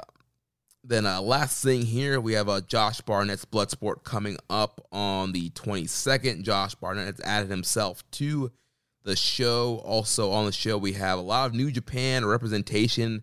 Alex Coughlin and Carl Connors have been announced for the show. We have JR Kratos of Team Filthy taking on Calvin Tankman. Filthy Tom Lawler taking on Alex Coughlin. And then one I'm very excited for, the American Wolf, Davey Richards, taking on our man, Yuya Uemura. Woo! It's the Voices of Wrestling offer match. Insert Davey Hump gif here. That's going to be fun. That's going to be an awesome Bloodsport with Rocky Romero on commentary. Yeah. So, Rock on commentary. Cool. And so I think a few more New Japan. I know Royce Isaacs, I believe, is also on set for this show as well. So a lot of New Japan strong guys being sent over here. So should be a lot of fun, good experience for those guys. And so should be a hell of a show. I like the Bloodsport stuff. I don't always watch it live, and I sometimes cherry pick. But that card is coming together. That's gonna be a fun one. That might be a purchase. Yeah, I was gonna say that's the 22nd. It's the day after the G1, I think, the G1 final. Maybe I've had some time to, for the buzz to wear off a little bit and dive in on something totally different. Yeah, so that'd be cool. Now we just have a few questions here, and then we'll jump to a recommended match of the week and close this thing down. So first from Rambo and Slam Pig, he says, Onita has a rocket he has named Jado that he plans to use in a death match in the U.S. Do you think he would make an Evil and Dick Togo rocket if we all take up a collection? No. I mean, if he's going to aim the rocket at Evil and Dick Togo, maybe we can get some collection going there. Wow. Actual death. Death matches are just bloody. They're not usually actual death. Or maybe if he straps them to the rocket and shoots them, Yeah, but when you get the rocket strapped in wrestling, that's a good thing. Yeah, well, that's not what I'm trying to do here. The rocket's on Evil already. We know. I'm trying to send this man outer space to the moon. To the moon. Question here from our new favorite Reddit username, Pussy Destroyer 83619. Question for me says, tell us about your experience of hosting last week's show alone. How different was it having a co-host? I said, first time I've heard you hosting alone, felt like you knocked it out of the park. Well, thank you, Pussy Destroyer 83619. It's actually last week was actually the second time hosting solo. It's an interesting experience, and Chris, I want to get your thoughts too, because I know you've done some solo audio as well. But I think for me, it was just having a lot of water, because you're doing a lot of talking, and before you know it, your voice is getting dry, and your voice is hurting, and I think it's just having a lot of notes, being prepared, and also when you're going solo, you also have the advantage of also taking some pauses and not having to do a continuous kind of flow. You can kind of jump in and out, pick back up, maybe run to the bathroom real quick, grab some water. But yeah, I think it's just being extra prepared, just having more notes, and also just being able to talk to yourself for 2.5 hours or 2 hours, however long your show's going to be. Yeah, I like doing solo audio is so much different than doing conversational audio, which is, what we kind of are doing right now. But, when I did audio previews for every G1 card last year. And I enjoyed the challenge of it, but I much prefer the conversation, right? Like, I don't have to prep for a conversation with Jeremy or Josh, right? Like, I can, or anyone that I do audio with, like, I can just kind of log in, sign on. As long as I've watched the stuff that we're going to talk about, I can jump in with, whatever thoughts or facts or whatever I have. The solo stuff, like, you've got to be like prepped. It's almost scripted, right? Like, right, yeah.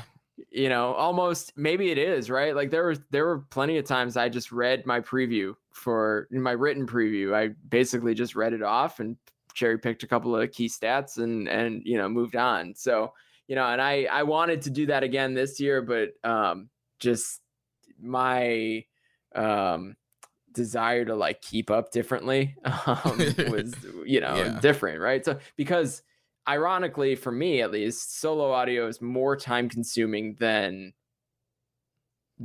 conversational audio like this, right? So, and we're going to talk for 3 hours by the end of this whole thing.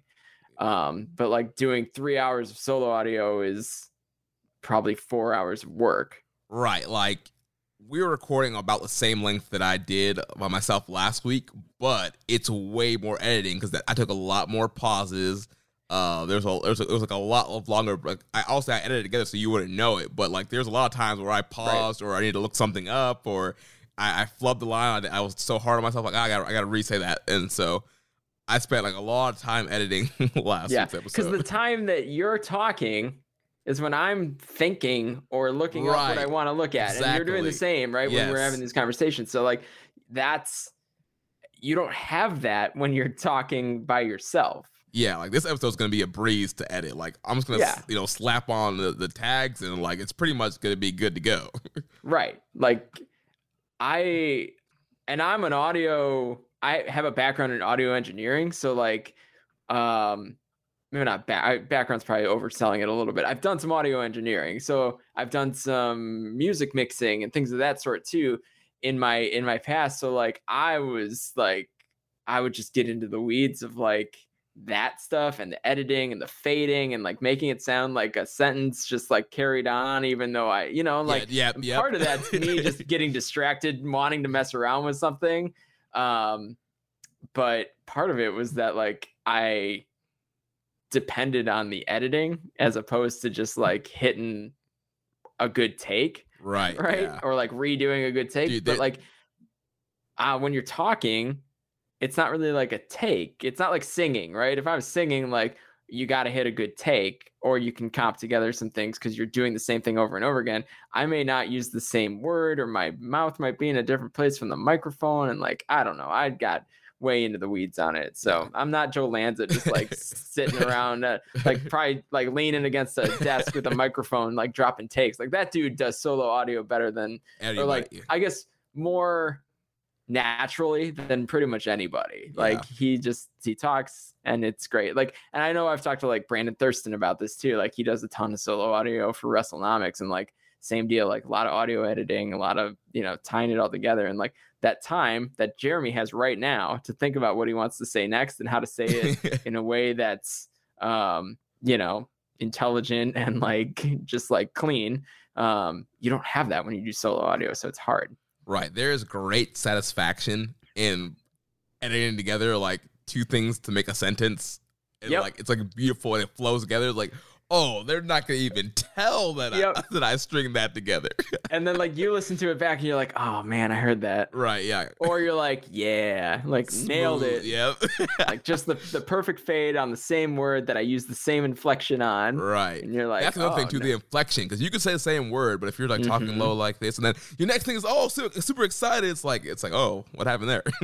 What happened? Yeah. Solo audio is hard. Yeah. You kind of can get used to it, I guess. Or you accept like this is a pretty well produce good sounding podcast every week, right? Like, and that's why I'm happy to jump on it, right? Like, this is not like someone phones it in. It's not your mom and pop's podcast. Yeah, like, this is a good professionally produced podcast, and like, that's hard to do by yourself, So, I mean, an honorable job. I'll apologize publicly for bailing on you last week at the last minute. But sometimes life gets in the way, Hey, man. It is what it is. It's a shoot job. Sometimes you got to make that money. So sometimes, like the New Japan, the Kadani checks are not that big, y'all. Like, and they get lost in the mail a lot, pretty much every one of them. So, it was, I felt terrible doing it. And then when I saw that you did solo audio, I was like, oh man, that was supposed to be me. But here I am on a potentially more important show. Yeah. It's good. We're closing in the closing stretch. I think, this was probably, in hindsight, a better episode to have you on. Hey, so happy to do it anytime that I'm not, bogged down by the rest of my life. Yeah, man. Next question here from _dark_soldier. He said, hey guys, remember when Jay White turned on Chaos and joined Bullet Club? Fun times. But do you remember at the time when Jay mentioned that there was a mole in Chaos? The Chaos mole. Why wasn't it followed up on? Was it because of Chuck Taylor leaving NJPW? At the time, Chucky T was getting himself and Trent DQ'd in their matches, leading them to losing the World Tag League, and overall was being unhinged and an annoyance to Trent as he called him out on it. Was Chuck Taylor being primed for that spot in a feud against Trent? I can't believe it. We're getting a Mole and Chaos question. We used to get a Mole and Chaos question like every week when that storyline was happening. Yeah, I don't know. I don't have an answer for that. I haven't thought about that in so long. Yeah, I mean, maybe that could have been the angle. I think we mentioned earlier, a lot of times guys do promos and just kind of, try to work their own angles in the backstage comments. It's not like they're getting a script. Like, they can kind of say whatever back there. So I think that was just Jay White being Jay White at the time and, just kind of stirring the pot and causing chaos by saying that there was a quote-unquote mole. But, I mean, the Chucky T thing, I actually never really thought about that, but that could have made sense. Last couple questions here from Dom Homie 101. First, what are some of your guys' favorite wrestling venues? One that I'm sitting in. The good old living room or office? I mean, my favorite wrestling venue to watch wrestling at, like on TV or on video, is Osaka Hall. Like, I just think it's such a cool looking place. I will get there one day, right? And I think a lot of cool stuff has happened there, but it has a special aura about it. Even like New Beginning 2020, I guess it was, from New Beginning Osaka was like my show of the year. Like, just some cool stuff has happened in that building, and it just looks so, the ceiling's really cool and all that. So otherwise, I mean, I've been to a bunch of cool stuff at the Sears Center or the Now Arena. Yeah, the Now Arena is really good. I was there for All In. Yeah.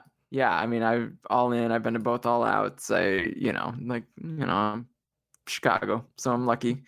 Allstate Arena is great for a big WWE show, and WWE is not the best product in the world now, but they've had some really good stuff, and a lot of cool stuff has happened in that arena too. So my Chicago bias is coming. I did see New Japan at Hammerstein Ballroom. That was cool. I know GCW is running there soon, and that they seem to be making a big deal out of that. I think that was a cool thing to be at. So, yeah. And then you got your standards, Cork and Hall, Tokyo Dome, some of the US standards are, a lot of the US stuff, like, we haven't found great venues because everything kind of looks the same because it's mostly been WWE for so long. Yeah, I really liked my time at Madison Square Garden for the show there, the G1 Supercard. I thought that was a cool venue to kind of be at and watch wrestling at. It's just stuff in here in Florida. Daly's Place in Jacksonville. It's a really cool venue also to watch AEW.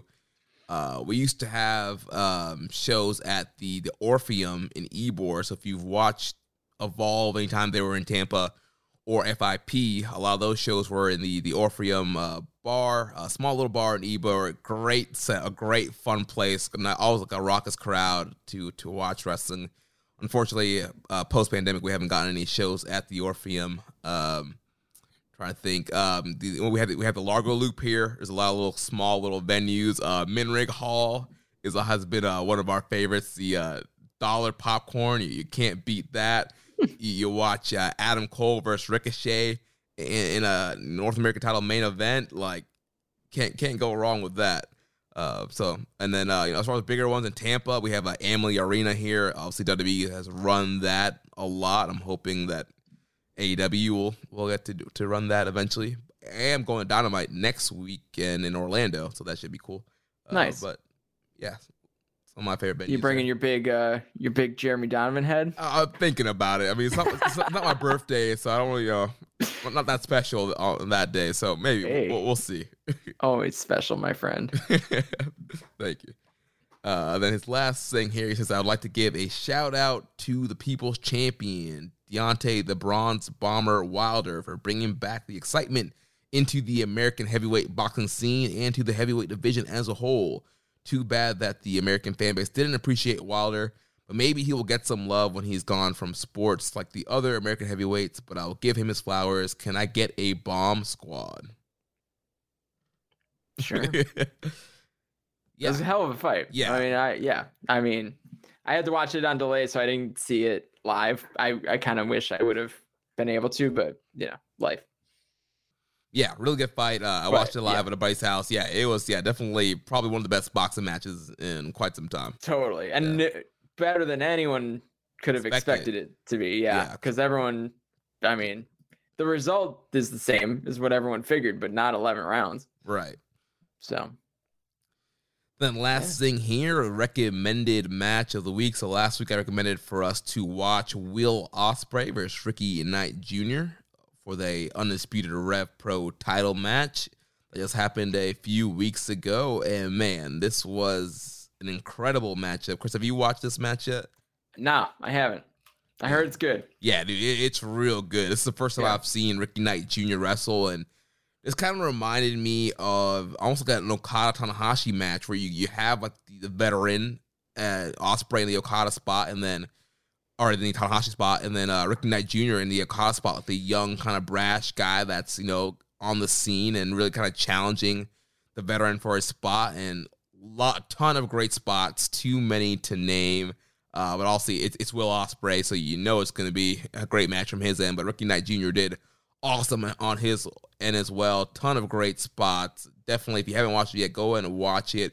Also, it sets up the angle at the end with Aussie Open joining the United Empire. So there's some New Japan canon there as well. So really great stuff here.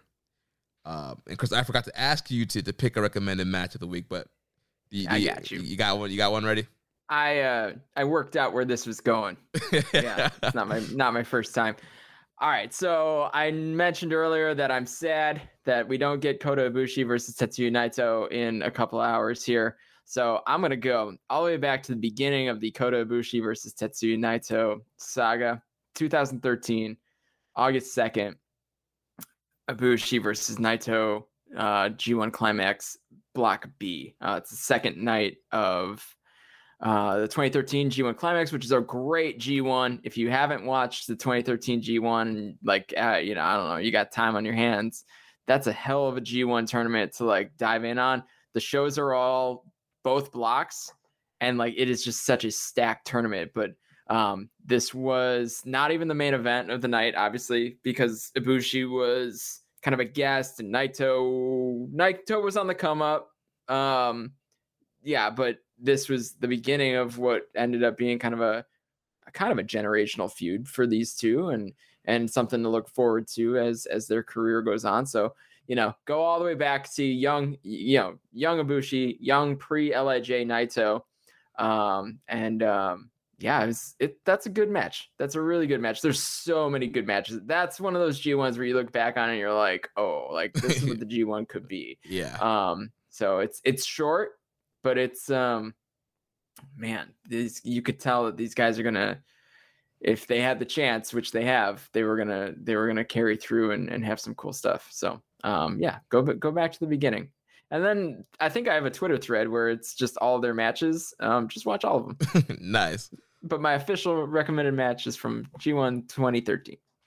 Nice. Looking forward to checking that out. Chris, thanks again, man, for coming in. Go ahead and plug all your stuff. Let our listeners know what you're working on and where they can find you online. Yeah, I'm on Twitter at the Chris Samsa. You can find actually all my written preview stuff for the G1 is just going up at voicesofwrestling.com this year. And then you can find any of the kind of stats that I use in those previews that you can kind of manipulate or maneuver around with kind of sortable tables. You can find those at sportofprowrestling.com. Nice. Well, next week we'll be back to continue reviewing the G1 Climax 31. We'll be reviewing the last few nights here before we get to the final B block night and the overall final night. So if you enjoyed today's show, please consider making a donation by visiting socialsuplex.com/donate and click on the donate button under the Keeping It Strong Style logo. Make sure you connect with us on social media. On Twitter, the show is at KI Strong Style. The network is at Social Suplex. I am at Jeremy L. Donovan. On Facebook, we are facebook.com/Social Suplex. Also find us in the Wrestling Squared Circle Facebook group, facebook.com/group/Wrestling Squared Circle. On Instagram, we're at Social Suplex. On Reddit, I'm the Pro Black Guy, just Keeping It Strong Style. You can email me, Jeremy at socialsuplex.com.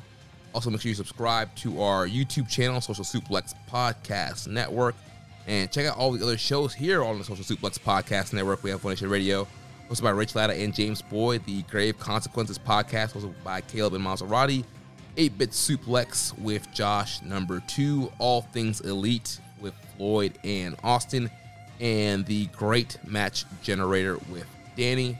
And we got a new AEW Match Guide podcast coming soon as well with Sir Sam. So be on the lookout for that. Don't forget to subscribe and leave a rating and review. And we will catch you next week on Keeping It Strong Style, the ace of podcasts. Thank you for listening to Keeping It Strong Style. We'll see you next time.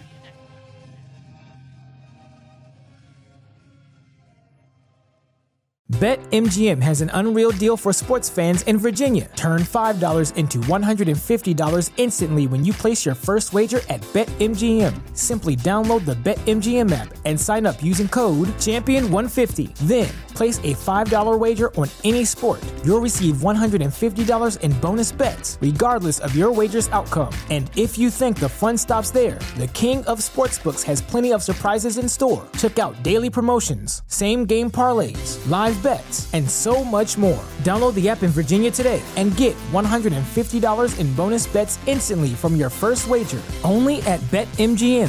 BetMGM and GameSense remind you to play responsibly. See BetMGM.com for terms. 21 plus only. Virginia only. New customer offer. Subject to eligibility requirements. Rewards are non-withdrawable bonus bets that expire in 7 days. Please gamble responsibly. Gambling problem? Call 1-800-GAMBLER. Promotional offer not available in Washington, D.C.